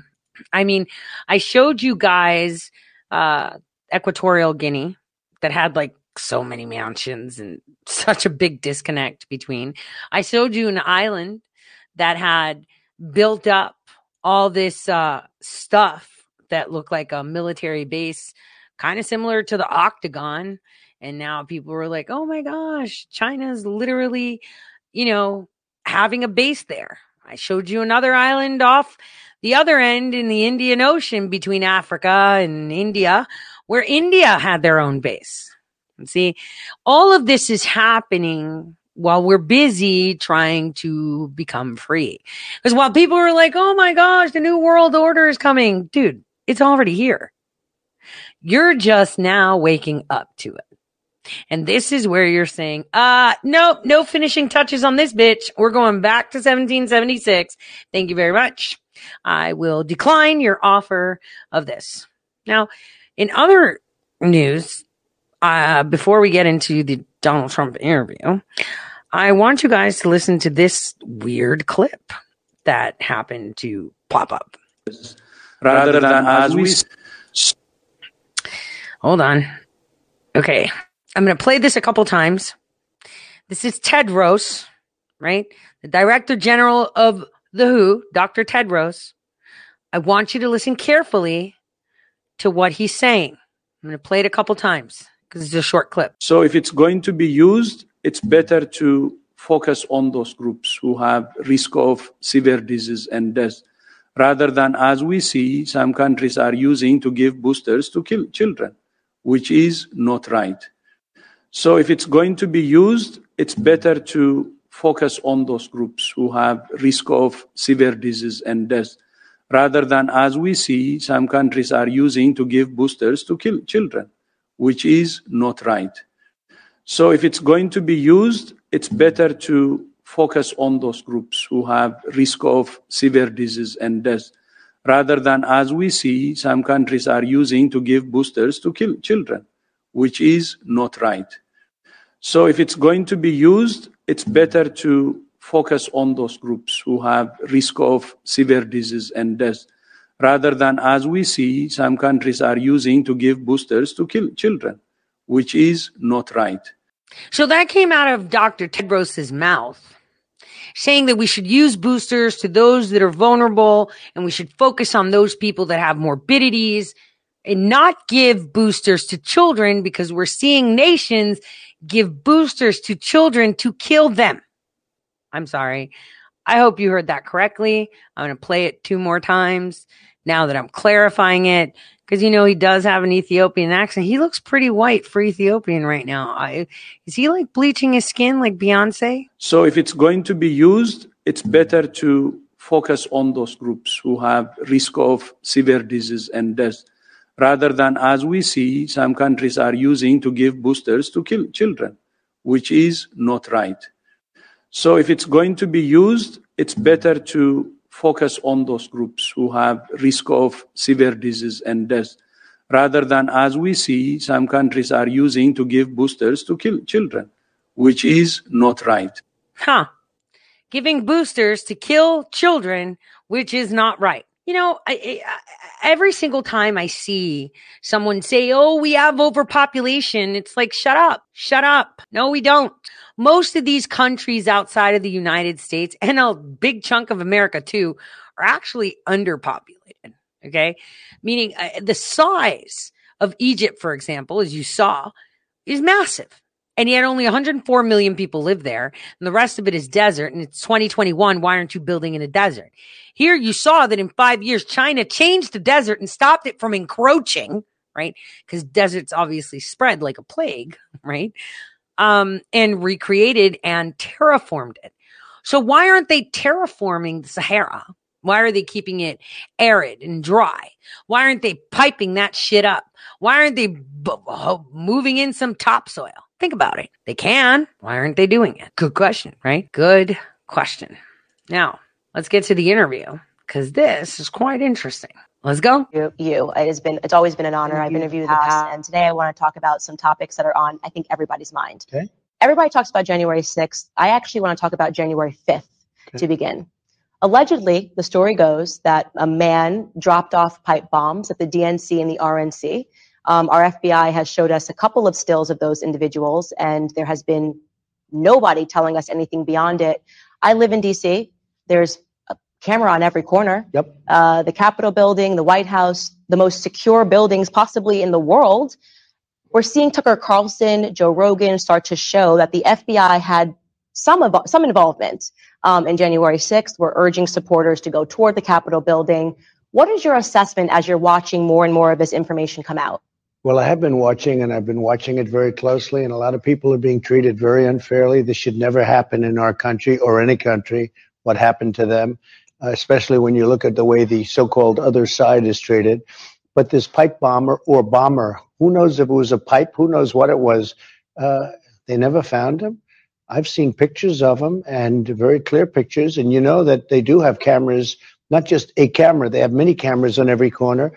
And I would imagine they probably know who he was. And I guarantee he wasn't one of the people that were at that protest for the right reason. It was a protest. You know, the insurrection was November 3rd, the election day. This was a protest about a rigged election. And the people that were there was great love in the air. I'm not talking about the Capitol. I'm talking about the speech. I think it was the largest crowd I've ever spoken before. And I've spoken to very big crowds. And some walked down. I think it was intended to be very peaceful, to the Capitol. But why aren't they finding this pipe bomber? And how come other people haven't been revealed? Because I think that we're more than just, let's call them MAGA people. Well, there were FBI informants. Well, there's some images, and they say, go to the Capitol, and right. Those individuals were not arrested, and right. They're on the screen. Right, it seems like that. And you have BLM, and you had Antifa people. I have very little doubt about that, and they were antagonizing, and they were agitating, and you don't see any of that. But look at it even from a simpler form. In Portland, what happened to these people? They burned down the city. They've destroyed the city. Nobody can live there anymore. They don't even put up storefronts. They don't even rebuild. You know what they rebuild now? Out of plywood. because they're not going to waste, because every time they put up a store, it gets knocked down. But people are being killed in places. You look at Seattle, you look at in Minnesota, Minneapolis, you take a look at the city. If I didn't send in the National Guard, you wouldn't have a Minneapolis right now. Right. And people that's were true. killed. There does seem to be this double standard. And especially as I lived in D.C. during this, and I was sort of shocked to see, first off, our city burned for 6 weeks because of George Floyd protests. Nobody ever called that an insurrection. Right. But I'm particularly interested in this Department of Justice piece, because we then found out also a few months earlier, we were told that MAGA supporters tried to kill Gretchen Whitmer. And actually, BuzzFeed, very left-leaning publication, came out and said, no, actually, this was FBI entrapment. FBI plotted this. They looped in MAGA supporters, and they then said MAGA supporters plotted this. So there's a lot of question marks right now, I think, for people involved on both sides of the spectrum. You know, how involved is our Department of Justice in these events that they tell us are acts of domestic terrorism? And in a Trump 2024 scenario, how do you address that as the president of the United States? So I watched that a little bit, and I said, that's a strange deal going on with the kidnapping of the governor. And it's got some weird answers coming out. So I assume we're going to find out at least something about what happened. Right. You know, it all started when I said, somebody's spying on my campaign. Do you remember that? I put it out very innocently. And I actually said, I think that Obama is spying on my campaign. I turned out to be right. That was right. And then we've caught him. And now let's see what happens with all of these people that got caught, whether it's Durham and what happened and what came out of there so far. Hopefully that's just very preliminary. But even if you take a look preliminarily, that's a terrible thing that happened. They made up Russia. It was all a hoax. Think of it. They're after people to put them in jail, and yet they know they made up a hoax. So they want to put people in jail for a hoax that they made up. But here's the thing, our Department of Justice is implicit in all this, right? The FISA warrant, like that is not a warrant that should have ever been granted. So this is why I'm hitting at this, because we're recognizing now that the corruption that we're talking about, maybe we thought it was surface when you got elected. Yeah. Now we're realizing that it runs much deeper. Deep-seated. And much worse than we ever thought it was. And how do we get the Americans to feel that faith has been restored in these institutions under your leadership? Well, when you look at things, how about the fourth man in the Department of Justice? His wife is working for Fusion GPS, writing bad stuff. And you say, what's going on there? There's so many different things. And it's very deep. You know, they say deep state. I don't want to call it any specific name, because when you say deep state, they say you're a conspiracy theorist. Yeah. Conspiracy theorist. And I say, well, that's a little bit too bad. No, you have many, many things. And this is years and years of people being embedded through different presidents, Clinton, Bush. Look, you say some of these people from the Bush administration are almost worse than Democrats. I don't know if you know that, but I think you do. I do. Some of them, and you least suspect it. So in a way, you don't have your guard up quite as much. But we have some real bad people. We also have some very good people, in all fairness. We have some great people that hate what's going on, and they do things about what's going on. But I will say this, we were cleaning things up, and we were cleaning them up at a rapid pace. And then an election took place where we were leading at 10 o'clock in the evening. I thought it was over. Everyone thought it was over. I got a call from Karl Rove. I'm not a big fan of his. He said, congratulations, sir. About 9:30 in the evening. Congratulations, sir. You've just won. I said, thank you very much, Karl. That's very nice. And then they closed various counting facilities, to put it nicely, right? Where they say, you know, you ever hear the expression, sometimes the counter is more important than the candidate, right? And sometimes a lot more important than the candidate.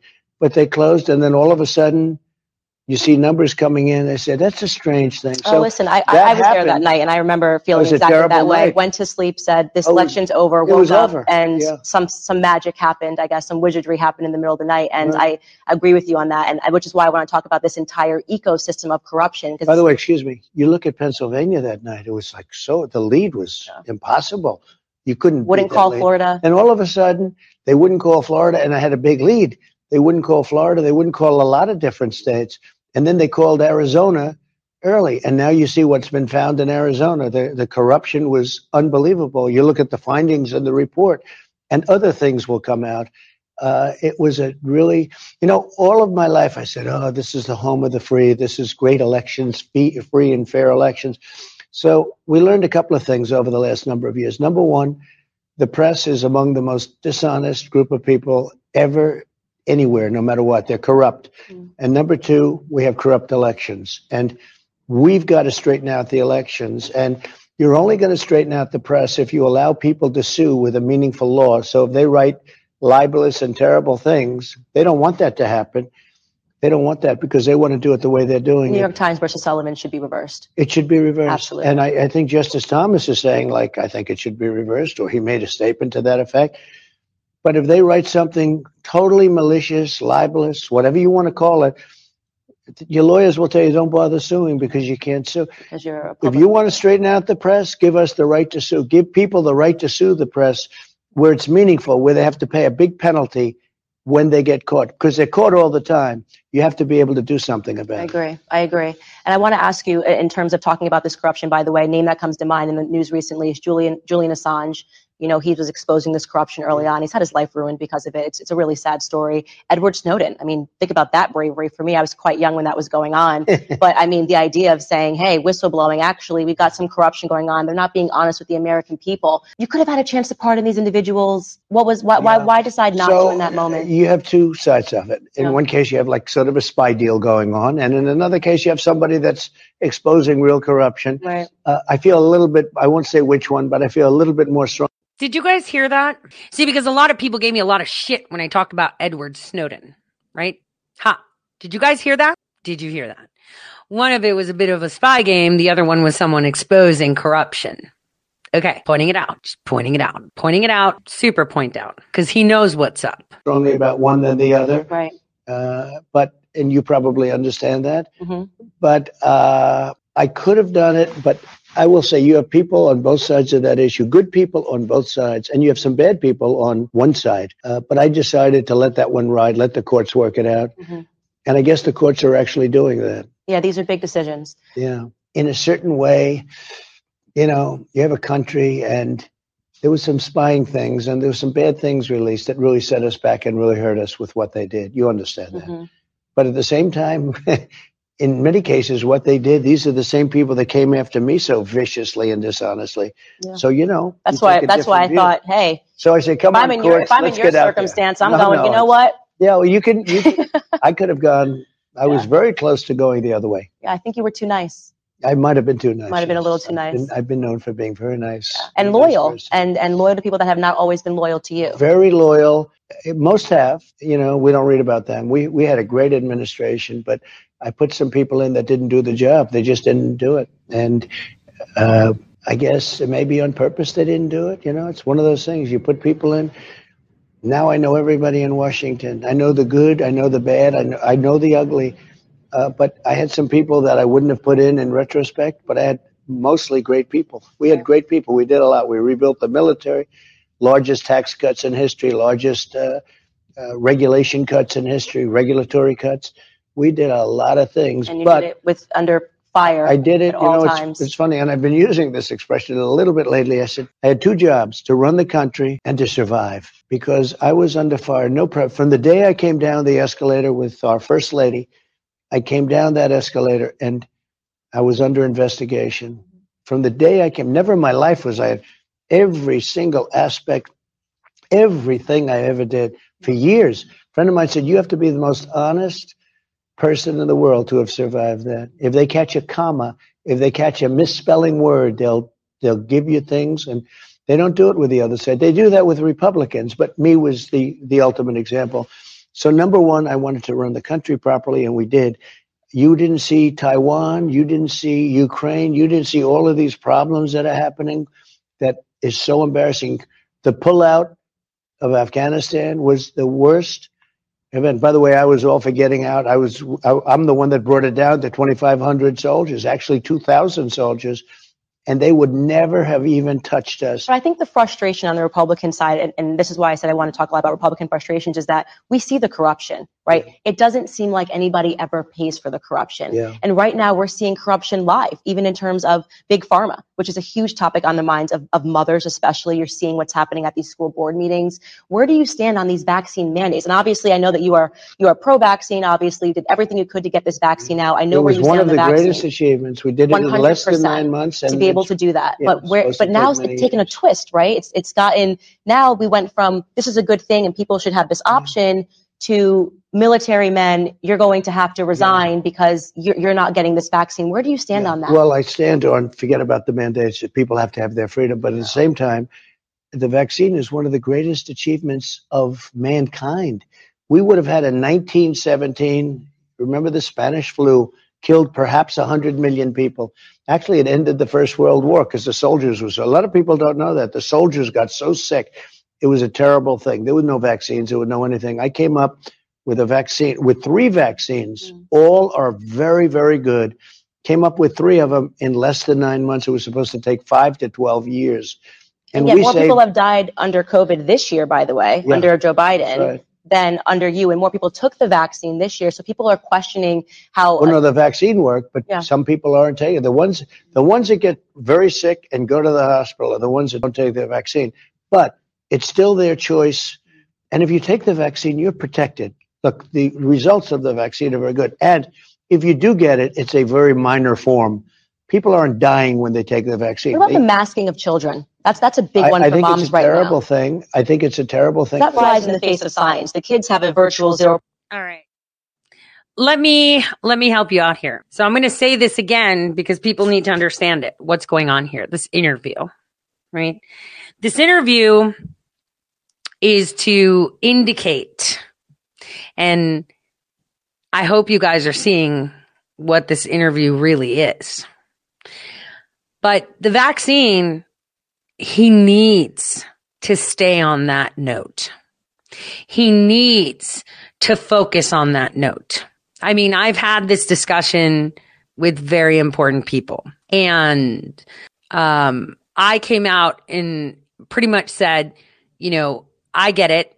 I understand it. The people don't understand it. You can't come forward with that, but you need to address the mandates. You need to address the masks, because every single time they interview you, and you will say this, it is their way of indicating a weakness to what's really happening. Put it this way. Let's pretend I was president. And I knew that they were going to lock people up in their homes for a decade, claiming that they need to get a vaccine. In that time, because they're locked in their homes and not allowed to come in contact with people, they would have to work. But employers would have a problem with working because they can't see if you're really working. So they would have to put a chip in you that would biometrically, locate you, and it would only be on while you're working. To make sure that you're in your place. They would need it for safety reasons, to know that you are not leaving your home without permission, and terrifying things that, let's pretend I was president and told you all this. I'm one person. I'm telling you all this. And every single media outlet, both left and right, around the world, is saying something different. Now, I would show you patents. I would tell you all about this. You want to take a wild guess to what would happen to me? Wild guess. I would be 25th Amendment. They would say that I'm crazy, and they would throw me in some fucking mental institution forcibly because I have caused harm to try to kill people, because I'm telling them that it's a global conspiracy and that no one is dying. See, that's what would have happened to me. And I would be taken out. My family would be taken out, and they would have all died from this disease. And 90% of you listening right now would have believed that we died from the disease.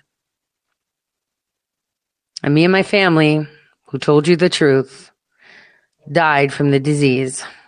And there's no going back from that. Is exactly what would have happened. Instead, I'm like, wait, I'm not going to make them wait 10 years. I'm going to fucking get this shit out now. I'm going to get vaccines out now. I will stick by Johnson & Johnson. I will stand by that. It's a one jab. It's not mRNA. Let's move. Let's move. Let's move. I'm going to give you guys a shit ton of money. You need to figure it out. In the meantime, I'm going to have the military work on shit. And I'm going to pray that the people that are working on shit in the military are doing it at warp speed the correct way. I am praying for this. And those that have compromised immune systems can actually take it. So I'm going to pray on this. Please, God, let this happen because I do not want people enslaved that way. And I would have done that. I would have put in a shit ton of money. I would have offered alternate therapies like hydroxychloroquine. Obviously, they'd laugh at me, so I'd have to shut up. I'd offer antibody therapy, and they would laugh at me and shut up. And I would have the Johnson & Johnson, but obviously, they would destroy that too. And I would have to shut up and say, I've done it. I gave it to you. It's safe. You know, I'm continuing on that path because if I say something different, I will never be in office again. Yet, for some reason, because you're in an echo chamber and you and 500,000 Americans understand that the vaccine is not working, that there are people dying, right? Those of you that have a choice, because this is the United States of America, decide so, you're only 500,000. There's 365 million people in the United States. And as you can see, a lot of them are wearing masks and are obedient. They're not awake. So you are the minority. So you just stand firm on your rights. And I pray that you stand firm on your rights and you choose. I will continue to say what I need to say so that when my time comes and I am visibly back in office, officially back in office, that I can remedy the wrongs. So for any one of you that just don't get it, you're just as bad as those woke ones. Because while you may say he should stand true, 7 billion people in the world, you're 500,000. 500,000. Right? Okay, maybe 1 million. All right, let's add the rest of the people around the world. Let's make it 1 billion. You're still 1/7 of the people that get it. So again, you have to understand that that's the way I would execute it too. I would do the same thing and pray that people would take their own choice in their own hands. And I would say exactly what I need to say so no one puts me in a corner. So this persuasion, oh, you're not going to go against it? Oh, but I'm telling you all this, you're not going to go against it? You know, obviously when people have their eye on the prize in the future and all those that they work with, they're going to do that. So that's that. And obviously other people are coming forward with the same notion now, even though I told you that a long time ago. Oh, but people are dying from it. Well, they had a fucking choice. Okay? And that's the way it is. And those of you that can't, I can't get behind this. It's like, all right. So he's just going to tell you the truth and die in the darkness and not be able to be back in office and all of that stuff because you can't handle that. Well, then you really don't understand what's at stake here. You really don't. That's the way it is. You really don't. Because if you knew, you totally get it. 0% chance of dying of COVID. And yet they're insisting on these vaccine mandates. On these masking mandates and now even the vaccine mandates for small children. And what's going on there? I think what's happening is you look at the masks where Fauci and a lot of other people said masks don't mean anything. All of a sudden he becomes a radical masker. Great. I don't like to see the kids with the masks on. They're sitting in school. They have a hard enough time sitting in school. Looks like China. I've been to China. And yet China's education system's a hell of a lot better than ours. You know what? They're rated number 2 or 3, and we're rated number 44. But masking children, it's bad. The way it looks, right? It doesn't look like a free country. I'm against it. Yeah, I'm glad to hear that. Yeah, I'm really glad to hear that. And I think that your supporters will be really glad to hear that because no one really kind of got a clear understanding of, hey, I think vaccine's great, but people should have a right to choose. I'm so proud of what we did with the vaccine, but it shouldn't be mandated. And it just shouldn't be. And, the other thing is a lot of people that get it, you had it. Did you get COVID? No. You didn't get it? Doesn't like me. Did you have the vaccine? No. Doesn't No like me. And I've been kidding. all I'm around very the world. impressed with I don't you. know. I think they should Doesn't study like me. you. They should study me. They're afraid Doesn't of like you. me. Yeah. It's a scary thing, but it's afraid of you. My husband had it though. Yeah, but now your husband is now essentially immune. He's got a protection. They won't even talk They won't about give they won't give credit to people that had it that aren't going to catch it a second time. It's a very strong form of immunity. So we're going to rewind because I didn't see anyone hear it. So we're going to rewind just a little bit. Oh, that means they are scared of you because I haven't gotten COVID either. They are scared of you. Let's just listen to it again. Oh, I think they should Doesn't study like me. you. They should study me. They're afraid Doesn't of like you. me. Yeah. It's a scary thing, but it's afraid of you. My husband had it though. Yeah, but now your husband is now essentially immune. He's got a protection. They won't even talk They won't about give they won't give credit to people that had it that aren't going to catch it a second time. It's a very strong form of immunity. So they're crazy. Well, here's to go. Here, talk about corruption. I mean, you're a businessman. Imagine I make a product and then you mandate that every single person has to buy my product. And this is why people are wondering, is there a little bit of corruption going on here at the top? Well, this is worse because it's going into your system. Right. So this isn't just a product. This is a product that's going into your system. And some people don't agree with it. And some people have religious problems and they have a lot of other things. You've always respected the religious. I totally do. And I totally respect somebody saying we don't want to take it. And we have a massive, we will soon have a massive amount of immunity, including the people that got it. But the mandates are killing our economy. If you look about what's going on with our economy and jobs, where the jobs are so few right now, I mean, the numbers are terrible because a lot of people can't go to work. They don't want to go to work. They can't because people won't take them because of the mandate. No, the mandate's bad for a lot of the different military. reasons. I mean, can you imagine where these are great individuals And people that we are want leaving. defending us, Yeah. and they're leaving. We should They're never. leaving. I feel like our country is being left defenseless, and that it's a scary, It's a very bad thing. Now it's changing. I'll tell you, I've never seen anything like it. The last week or so, they're saying, "All right, we're going to take the mandates off." It's very interesting because they're losing all of these incredible people. They're just not willing to do the work. And now you have to understand, I'm a big fan of the vaccine.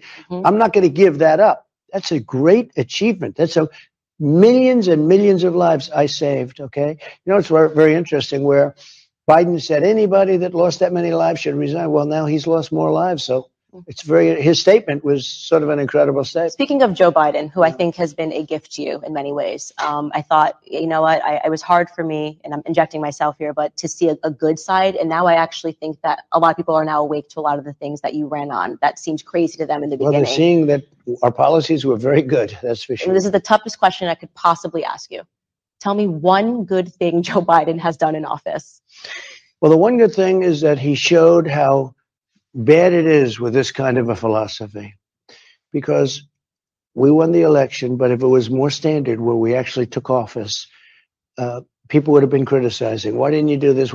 Now, when they look at the border, when they look at Afghanistan, when they look at all the horror shows of what's taken place, when they look at inflation's eating us alive, and they refuse to admit it. The only thing they have going is they have an unbelievable press. The press, no matter what they do, the press, you notice, doesn't talk about Afghanistan. I haven't heard we gave $85 billion, lost soldiers, tremendously, a large number of very badly wounded soldiers, and all of the other things. Afghanistan, the most embarrassing single day, in my opinion, or week in our country's history. I don't think we've ever had an embarrassment. The press won't talk about it. They won't talk about it. They won't talk about the election either. The reason they won't talk about it is because they know they lost and they don't want to bring it forward. A lot of cancel culture is because of the election. They don't want people talking about the election of 2020 because they lost the election. They know they lost the election. This unselect committee on January 6th, you have an unselect committee of partisan hacks like Adam Schiff, Russia, then it's a scam and he just goes on to the next one. Found out to be one thing I'll say, John Durham did a good job in that, but I hope he goes a lot further. But he has the unselect committee. Think of it. All of this work, it turns out to be a scam. Our country doesn't talk about greatness anymore. All they want to do is catch people doing this, catch people doing that. It's a disgrace what's going on in the United States. They talk about the environment. They talk about nothing else. You know, China's opening up a coal plant. I'm not saying good or bad. A coal plant every week. And we're not allowed to do anything. We have to go by the wind, and the wind isn't powerful enough, and it's intermittent and many other problems. I think most Our people country is understand in that they're trouble. trying to destroy the country. There It's seems almost like a like they're constant- trying to destroy Yeah, it. clearly. We're fighting people that actually want to see the destruction of Well, America. it's hard to believe, but who would think that, That's, right? I think I mean, it's very clear. It's in our faces. They're not hiding it anymore. What they're putting in the school systems, getting rid of these great men in the military, men and women in the military. Hindsight is 2020. Excuse me. You say that, and I used to hear it. I said, No who way. would do that? Who would do that? It's so obvious. Who wants to have open borders where jails and prisons of other countries are being busloaded into buses and trains and being sent into our country? Releasing criminals into the streets. They're releasing prisoners. They're bail releasing reform. murderers, rapists, drug dealers into No our question. country. And you say, who would do that? And they know it's happening, and they just let it happen. We built almost 500 miles of wall. Would have taken 3-4 weeks to finish, complete. And look, it's doing the job anyway because it's tiny sections. But you know what? Who would believe they don't want to finish the wall? Who would believe that? But prisoners being released into our country, and you talk about masks, you talk about mandates, you talk about all this stuff. You come through the southern border, you have no problem. And tremendous disease is coming through, long beyond COVID, coming through our southern border, and they don't want to do anything about it. And how often do you see the mainstream or the lamestream media talk about it? You never see it. Well, They don't talk about the border. They don't talk anymore, about. so I wouldn't even call it. Well, a lot of them aren't watching. Yeah, nobody's watching it. I wouldn't even call it mainstream. That's I mean, the true. views are really low right How about now. lamestream? Yeah, we could send a tweet or a parlor right now, and we could get more views in 5 Yeah. seconds. So I don't even call it mainstream. But I do want to ask you, hindsight is 2020. Anything that looking back, you think, you know what, I got that one wrong, or I wish I had this knowledge and I could have done something different. You know, I mean, it's easy, obvious. It's hard. Always, by the way, always in any business, Hindsight. no matter what you do, no matter what your success, you always would do certain things a little bit differently or differently. The biggest, look, we had tremendous success. The border was the strongest it's ever been. The economy was the best in history. And I did it twice. I had to do it after. I had to rebuild it after our friends from China either sent us or it came in from China. And they should pay reparations, by the way. They should pay. Even they can't afford to pay the world because there's probably $60 trillion the damage they've caused. But they should pay reparations. They should not be allowed to get away with this. And people don't talk about that anymore either. But I would say the big thing would be certain people I would have used differently. I would have put different people in certain positions. If I had a choice, I don't have to go specifically, but I could give you names at a later date. But there'd be people, I had great people too, you know, rebuilding the military, all the things I did. We have great generals, but not the television generals. There were certain people that I would not have put in. I would have put somebody else in. But at the time, I had spent 17 days of my life in Washington, D.C., but now I know it better than anybody. And I know the good. I know we have some great people. And I would say probably more than anything else, I would have made certain people, put certain people into positions that I didn't give them. I took somebody, put them in a position, and I didn't like the job they did. I think definitely. And perhaps some snakes around you as well. We had some snakes, yeah. And look, you always do, no matter what business, whether it's politics or anything else, you always do. I had some very loyal people. I had some very disloyal people, very bad people. But, and I think this is true with companies. If you're running a big company, sometimes you make a decision to put somebody there, and it always happens. It's rare that you go through, you know, a long period of time and everybody's just perfect. But I know people that would have done great jobs in certain positions, and I didn't like the jobs that certain people did. And usually I fired them. And every time when you fire somebody, it's a big deal. But usually I fired them. Overall, we had great people. Yeah. Well, I know that we don't have much time left, so I'm going to toss you a fun one. Alec Baldwin, is he going to get arrested? I don't know. Look, he's been trouble from day one. He did the imitation of me for years. I thought he was terrible. Imitate him. Well, no, I thought it was just, that wouldn't be hard. I thought he did terrible. I thought he was terrible at it. They have other people that do much better, but he's always trouble. I mean, He takes a gun. He said he didn't pull the trigger. And then the experts get on and say it's not possible that that particular gun can, it doesn't work that way. In other words, it can't happen that it works where you don't pull the trigger and it just happens to go off. Okay. I don't think that was a very good interview for him. I just say this. He's always trouble. He goes out to talk to the press. Nobody gets treated worse than me by the press, and I'm very hostile to them likewise. But I don't end up in fistfights with him on the street. I mean, there's something wrong. I think he's crazy. There's something crazy. And he pointed the gun. He still pointed the gun at this woman, and it happened to go off. And she wasn't even an actor, so it's not like at a scene where it went on during a scene. He just pointed a gun at her, and it went off. Did he do it on purpose? I don't know. I mean, you tell me. He's not stable. He definitely is not He's stable. definitely not a stable person. He's a nut job, actually. So one thing is, I love this, the curse of mocking Trump. See, I've said this before, and I think I'm going to play that Broken Anthem clip that that I shared, because I've said this before. When you attack anyone that is doing good, and you are doing it for the purpose of destroying the good that they're doing, they will become bigger. They will have everything they need, and they will never, ever go away. And in turn, as you go higher and higher, your fall will be harder and harder, because, it's like a raging fire. Truth and good is like a raging fire. It consumes all the shit you throw at it. The more shit you throw at it, the bigger it becomes. And that's fact. Because in times of turmoil and changes of times, scripture, it says, in all scriptures, it says that God amplifies. He will give you more good. He will give you more food. He will give you more wisdom. He will give you more of everything you project, because he wants you to shine. No. Therefore, if you're a lot of evil, you're going to show your face. The veils are off. Now, let's finish this up. I actually totally agree with that assessment. I can't thank you enough for sitting down with me. And I want to say to people back home, each time that I have interviewed President Trump, they have never told me that I am not allowed to ask him anything. He is completely unscripted. It's one of the things that fascinates me about him. They never say, don't go here, don't go there. What you see is exactly what you get. Not exactly like Joe Biden checking, call on this guy. It's just to interrupt your ending. From the Washington Post. That's right. Let's say Lisa. And then here's the worst part, though. They ask him the question, then he reads the answer from a teleprompter. I said, where did this stuff come from? Thank you, Lisa.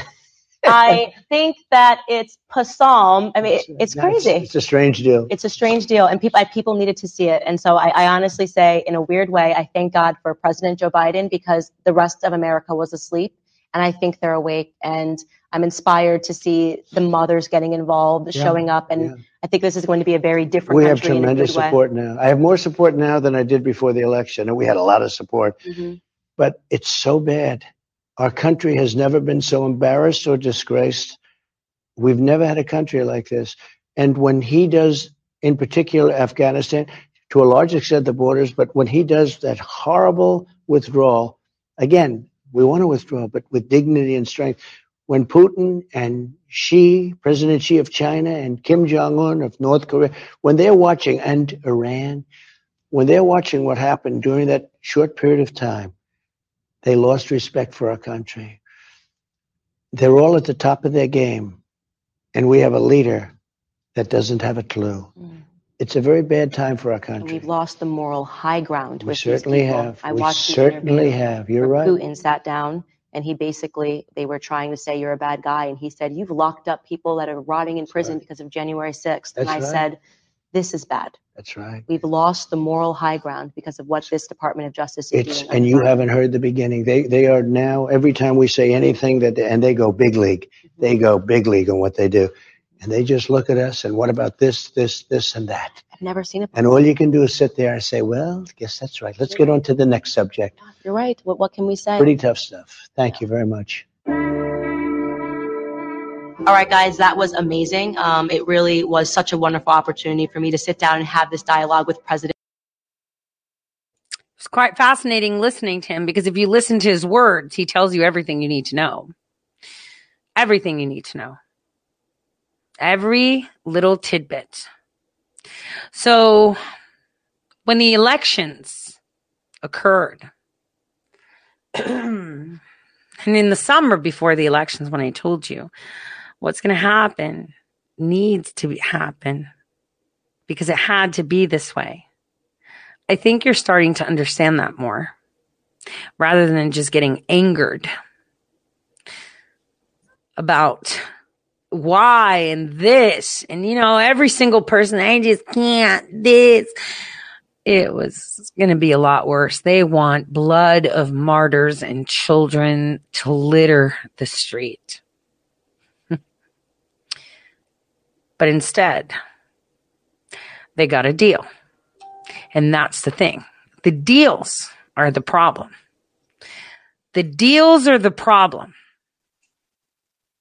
for me. But we'll get those names at a later date. I think I said that too. You'll have that list at another time when the time is right. And it's important that you make your own list because you can see who, what, when, and where. And you can see where he's reserved. But then why this? And why is he interviewing with all these people, that person? Why not? He reaches an audience that's completely different. And every time they set him up to say one thing so he can disqualify himself, so he can lose, he pulls his arms back and he sits there and doesn't want to respond. He will sit there and push back so you can't push anymore. He knows exactly where he's going with this. And he knows exactly how this is going to turn out. And deep down inside, I know all of you can feel that too, because it's all coming down. It's all happening. If any man have an ear, let him hear. He that leadeth into captivity shall go into captivity. He that killeth with the sword must be killed with the sword.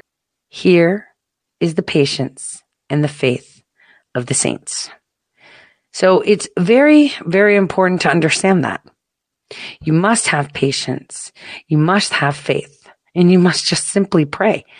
So let me get that video up because it's pretty awesome. Let me find it because it was like, it was so well, it was nicely put, very dramatic, but it said exactly what President Trump knows to be correct.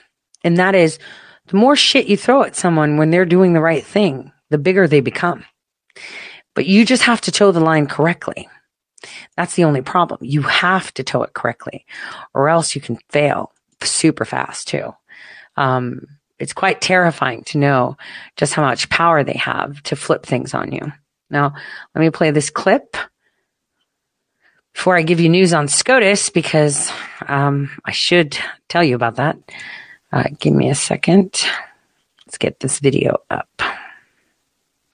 If you're surrounded by bad people, by people that want to profit for themselves, by people that really believe that people should bend the knee, they think you're stupid. They think they're more superior to you. The only way that you can regain power is by acknowledging the power that you gave them. And not only that, you have to flip it on its head where you make them powerless. How do you make Twitter, Facebook, Google, the news powerless? How do you make them powerless? That's all you need to remember is what they were telling you and what was really happening. What's about to come is not going to be nice at all. This is now the end of it. This is where it gets hot. While I'm actually quite irritated and quite attacked in my personal sphere. They are trying to strangulate me, thinking, well, we'll find a way. I know that God will find a way, that I will never have a day without food in my tummy, my rent paid, and I paid 2 rents, by the way, right? And go where I need to go. He won't. No matter how many platforms you ban me off of, I will probably have like a direct shoot where cash is just falling on my lap because he says so. So the more you attack me, the more it'll come to me. We cannot go against what God wills. He can destroy anything he creates, and he can create something out of nothing. The future proves the past.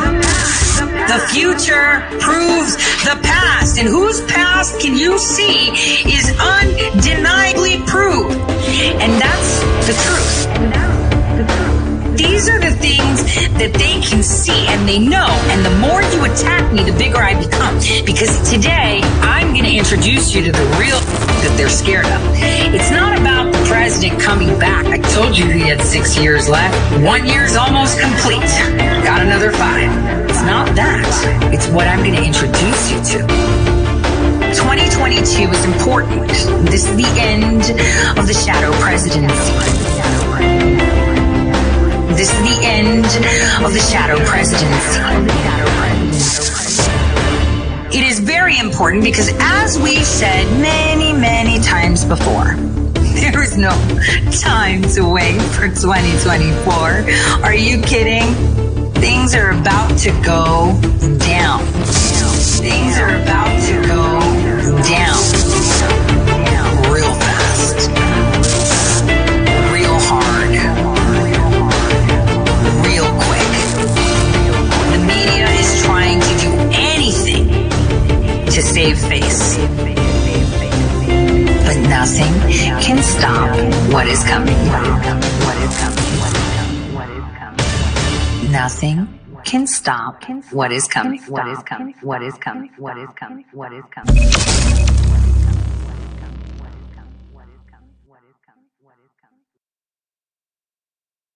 Nothing can stop what's coming. And now you can see it yourself. And this is, you know, one thing that I've said before, and it's not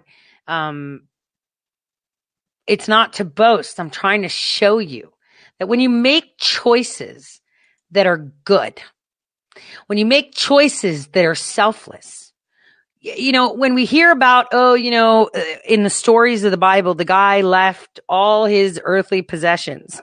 They were probably taken from him. And he wandered around for 40 days or went wherever for 40 days. It's always 40, isn't it? It's so weird. Suddenly he's got people that he's preaching to. He's got, a mission. And for some reason, he's able to do it. He's able to eat. He's able to walk around. He's not sick, right? And everything is being done. See, that's the point. When you make a difficult decision and you're just like, I'm there and I'm just going to keep pounding. You know how many people, I had a conversation with a lot of friends. I have a friend right now that's very close to me. And, that friend of mine, while I was going through turmoil myself, was going through turmoil in his personal life. Man of faith, goes to like these Christian camps and everything. He tells me that he went through this. He's going through COVID, and I was like, I actually thought I might have had the vid, right? But I don't have the vid. I've never tested positive. I've tested myself. I never use the utensils. I will scrape the shit out of my nose with a regular Q-tip that I bring from home and then put globs of whatever the fuck they want on the swab. I've never tested positive. I've never had the not smelling part, right? Never. I was talking about that with Millie too. I was like, we were around a shit ton of people. We should have had COVID a million times. I actually shared a drink with someone that tested the next day and was positive. And I didn't have the no smelling. I didn't have any of that. And, I get this. My friend who's strong in faith is like, damn, it's 3 weeks. I use bleach and I can't smell it. And today I actually went to my mailroom to get my mail, and, it was like mask. I was like, do I need to wear a mask? He's like, no. I was like, wow, it smells amazing in here. They were using some cleanser or something. He was like, oh, I can't smell it. And I'm like, damn, the dude's got COVID. And, and obviously he's at work, but, obviously maybe he's vaccinated, so that's okay. Right. But, every time someone says, aren't you worried? I'm like, no, God's not going to get me sick. It's not my time yet. It's not my time yet. I'm not going to get sick, and I'm not going anywhere. I could get hurt. There could be attempts, there could be, when you're low on your faith, which I was, believe it or not, I was at the end of October. I was struggling with things because it was mishap after mishap. And, all of this stuff that I had to do. And I'm one person. I don't think people understand that I am one person, right? One person, one. And I'm trying to juggle a million things. I mean, all of you that have a family, right? Those of you that have children and a family, that you can spend a whole day just to call the water company, pay your bills, file shit for taxes. Guys, I have to run like 8 different servers. I got to plow through data. I've got, my kids were moving. I had their house to tend to.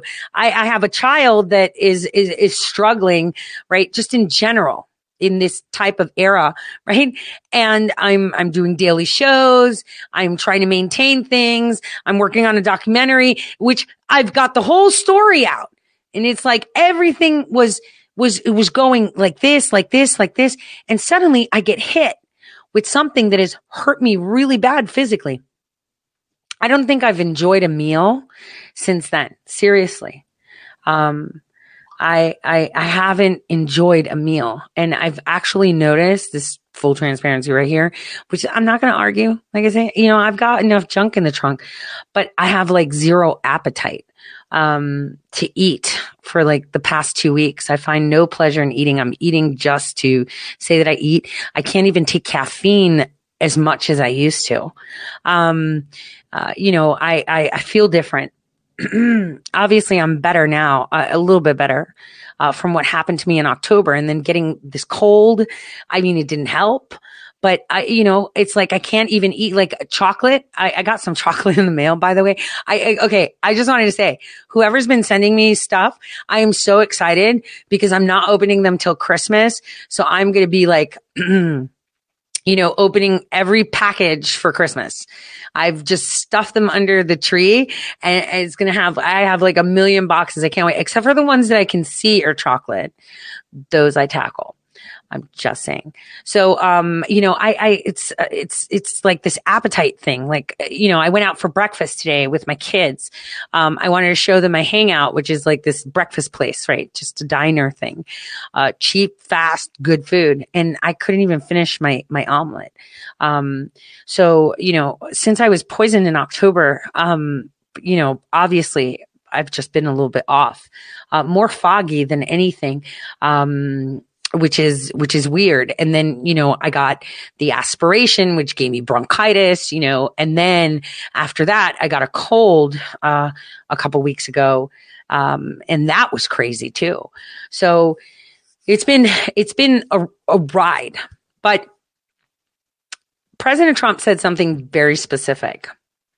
See, almost even Phoebe had loss of smell for a week in December when we got back from DC. She had contracted COVID, I guess, because she couldn't taste or smell or anything. And while I was in DC, I had a neighbor, retired FBI old lady who looks like a sweet granny, and she packs a 9, like dead serious, right? She's like super neighbor. And she had gotten sick. But she wasn't that bad. It's just that she couldn't taste and she couldn't smell. And a lot of people are telling me that, which is highly concerning, on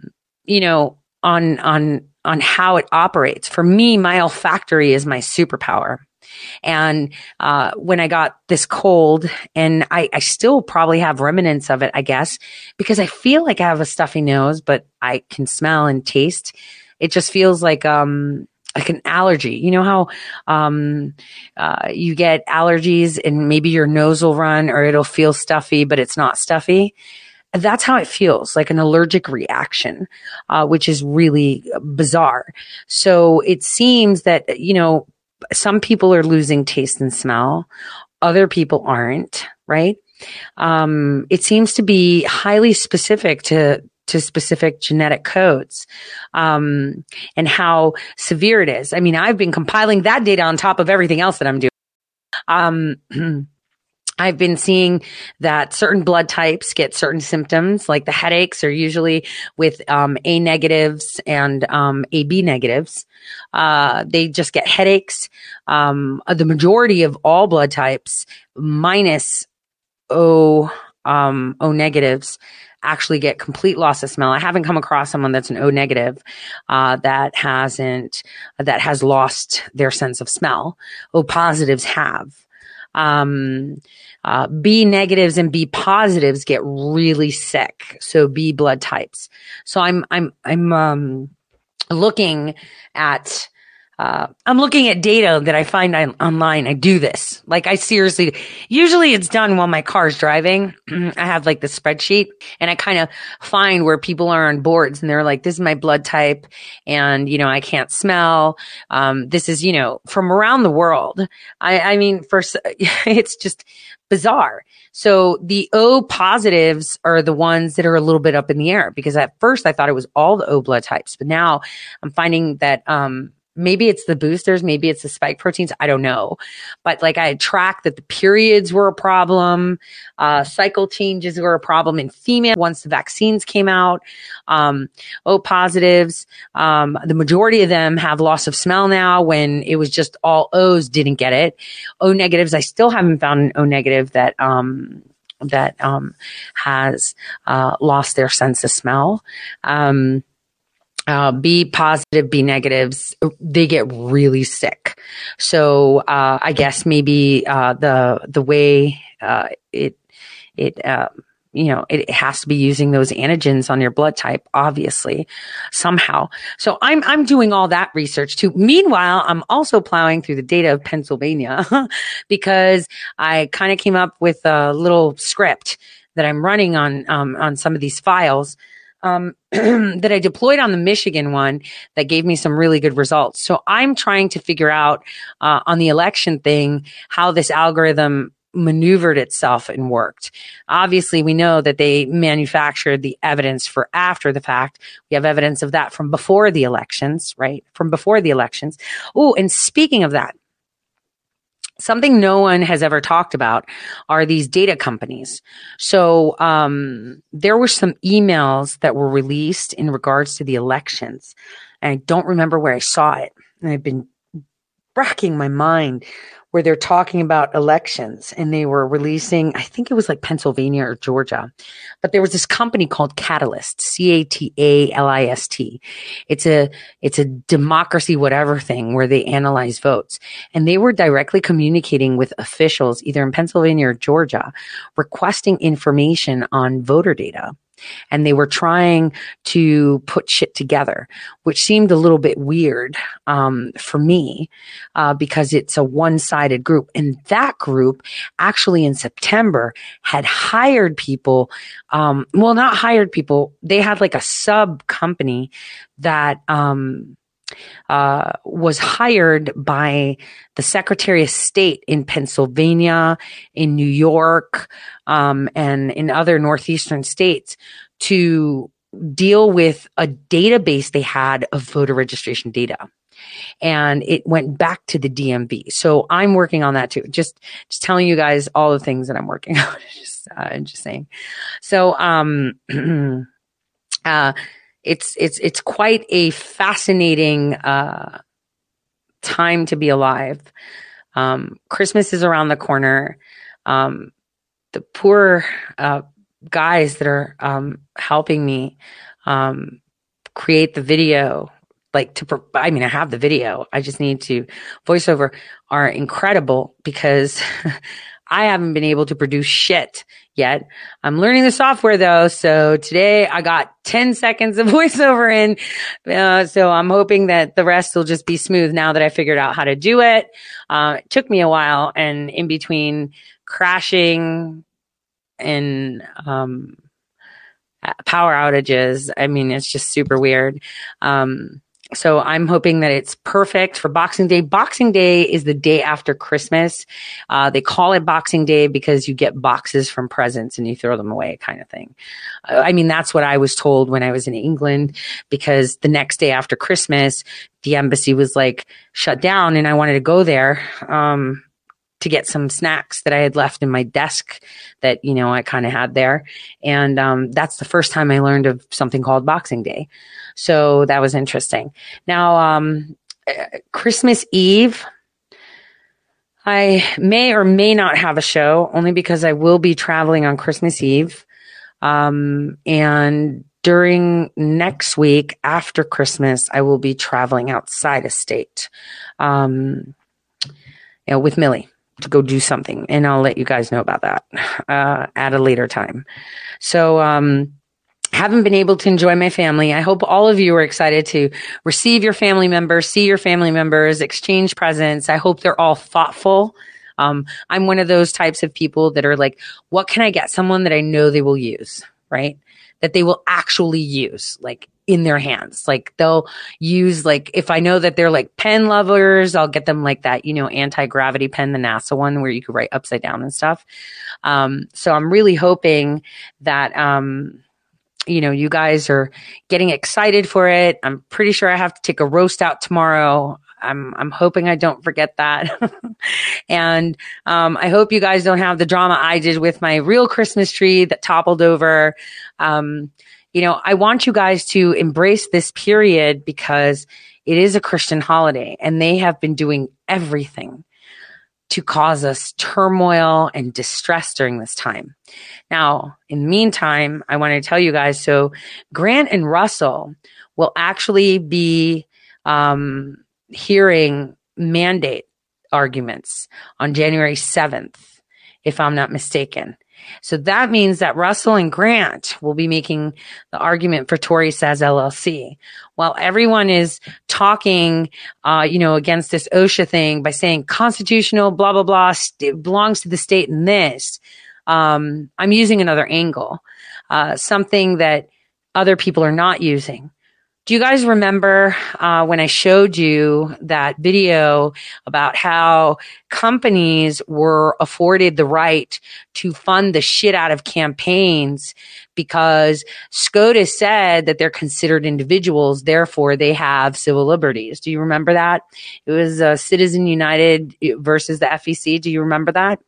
So my argument, rather than saying it just belongs to the state, right, which it does, I'm going to say, well, according to SCOTUS, my company is a person. Therefore, I have civil liberties to make that choice as a company of whether I want to impose mandates or not.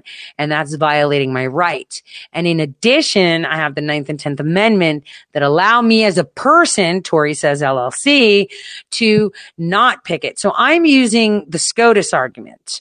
That SCOTUS said that I'm a person, so therefore OSHA is imposing it on me, the person. No one's thinking of that, and I just don't understand why they're not using that argument. Because the only way you win in debates, right, is by using the other person's words back at them, right? So like this is why men never win arguments with women. So we're like, but you said, right? And then men are like, damn it. Yeah, but I didn't, but you said, right? So here's me saying, but you said, SCOTUS, that I'm a person. But now you're treating a company not like a person. So do I have civil liberties or not? If I'm a person and I'm afforded a First Amendment right and I can fund the shit out of any politician and not be treated as someone that's influencing elections because I'm considered a person, then OSHA needs to treat me like a person, and OSHA has no authority to impose what I do with my company. So, and in the end, and if they say no, then, then they need to overturn, Citizens United versus FEC, and then Amazon, Walmart, and all these big companies can't fund candidates. So it's a win-win. So if they don't like my argument, right? They don't like what I'm telling them, then maybe we can get Citizens United versus FEC canceled. That would make our world a better place. So I'm actually hoping that they tell me that I don't have civil liberties, because they can't say, oh, as a company, you only have the First Amendment, right? They can't say that. So if they do say something like, oh, no, you're not a person and OSHA can do this to you, then I'll be like, oh, then I guess Citizen United versus FEC is overturned too. So that was my whole idea of going in with the argument. So, Grant and Russell will be in the Supreme Court on January 7th. I will make sure to be there with them. Hopefully we'll all be in proximity. I will use all my nice points, and I will make sure that they get flown there correctly. I will make sure that they are comfortable, and I can't wait to watch them kick ass for all of us. Cause a lot of attorney generals are going to be there, and a lot of other companies that kind of jumped into. So I'm really excited because we're the only ones going in with their argument plus mine. So I'm really excited about it, because when I approach a problem, unlike, I guess, like I say many times, I think God gave me the task of Atlas sometimes, because I've worn so many hats in everything. But the one thing that I always default on is using numbers, and numbers don't lie. And when you want to solve a problem, you create an equation, and equations are simply that. They're true or false sentences. And the sentence that I put together said that, if this is true, then that needs to be true. Then this should be the right argument. So I'm really hoping that we get justice on that, and it'll be January 7th, which is pretty incredible. And I hear President Trump will be having a rally on January 6th. So that'll be interesting too, to see what comes of that. Hopefully I can make it to that too. We'll see. God willing, all will go well. I'm very excited for what this new year is to bring, because it's the birth pains. It's going to be quite painful. It's going to be quite scary. I mean, it's already getting scary for the people of New York, Chicago, Los Angeles, San Diego. San Diego's really standing up. I am so fucking proud of them. But it's going to be really painful for those cities. And New York is putting their foot down. We've got Maine out of the blue doing some crazy ass shit right there. So I'm praying for them. I'm praying for my hometown. That was my hometown. And it really, I hurt for the people of New York, but hopefully what we've got planned may wake a couple people up. We'll see. So on that note, guys, I want to wish you a wonderful evening. I will see you guys tomorrow, same time, same place. We'll talk about Iran and CrowdStrike and ventilators and more. Oh, before we go, while I was on air, CNN video via Project Veritas came out, and I think it's interesting what they put out. So I just want you guys to watch this before we go. I'm done having my mouth on her. Slowly unzip.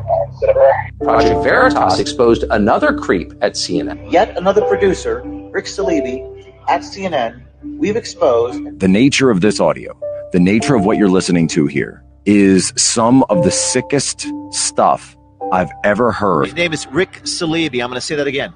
Rick Salibi is proving that CNN could care less about who they employ over at that sinking ship of a network. He was fantasizing about a 14-year-old girl, and he was asking for pictures of her 15-year-old daughter and saying things I can't speak into the microphone. That was her daughter? Yeah. So there's actually two that he's talking about. One is her daughter and one is somebody else's. So he thinks because you sent me money, You're going to get a nude photo of me and my daughter? Are you insane? He's asked for nude pictures of your 15-year-old daughter? Yep. Mom and daughter pics. He always says mom and daughter pics. This is disgusting. It's disgusting. He's fired, right? So we called over to CNN to ask, is this one of your employees? Does he still work there? They didn't get back to us. Jake Tapper, what say you? What is the status of your employee? Last time you secretly fired Steve Brusk. That was another guy we exposed. Oh, I know. But this time we have FaceTime calls. Rick Salibi's fiance, the mother of this underage girl, actually sent us a beautiful, heartwarming thank you message after we exposed what Rick Salibi was saying and doing. This is about potential pedophilia, potential abuse against an underage girl. The other question is, what is the status of CNN producer Rick Salibi? Does Rick Salibi still work for Jake Tapper in light of these findings, in light of these text messages, in light of these requests to see pictures of underage girls? He had chance after chance after chance to do it, to denounce QAnon, and he simply did not do it. That was the president saying nothing on Friday. He said and tweeted nothing about Stormy Daniels over the weekend, not Sunday night when the interview aired, not since it's as if he didn't even see it. That's what makes me mad, is that these people with power seem to get away with things.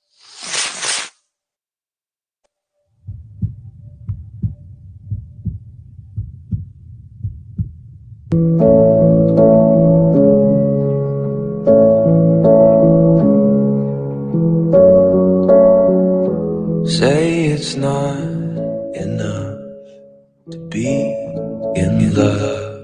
You need to prove it somehow. It's not dollar signs or pickup lines or anything that you could kiss away now. That sinking feeling that you get when you say something you regret, 'cause you were jealous of some stranger that she met when you were gone. You feel insane, 'cause love is pain.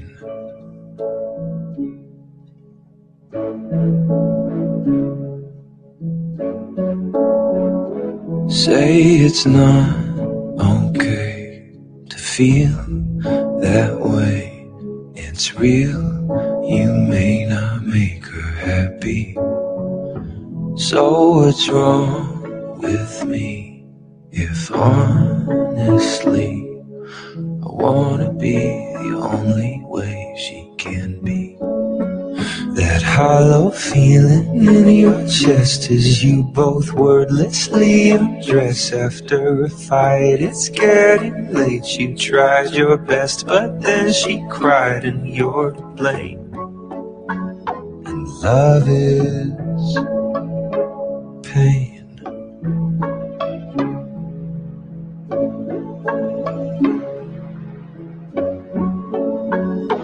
Don't believe anyone who tells you any different. If it's easy, if it's fun, something's missing. There's this dream I've had about mom and dad, makes me so sad I wake up crying. Can't believe I'll have to live through that. Wish it wasn't mandatory dying.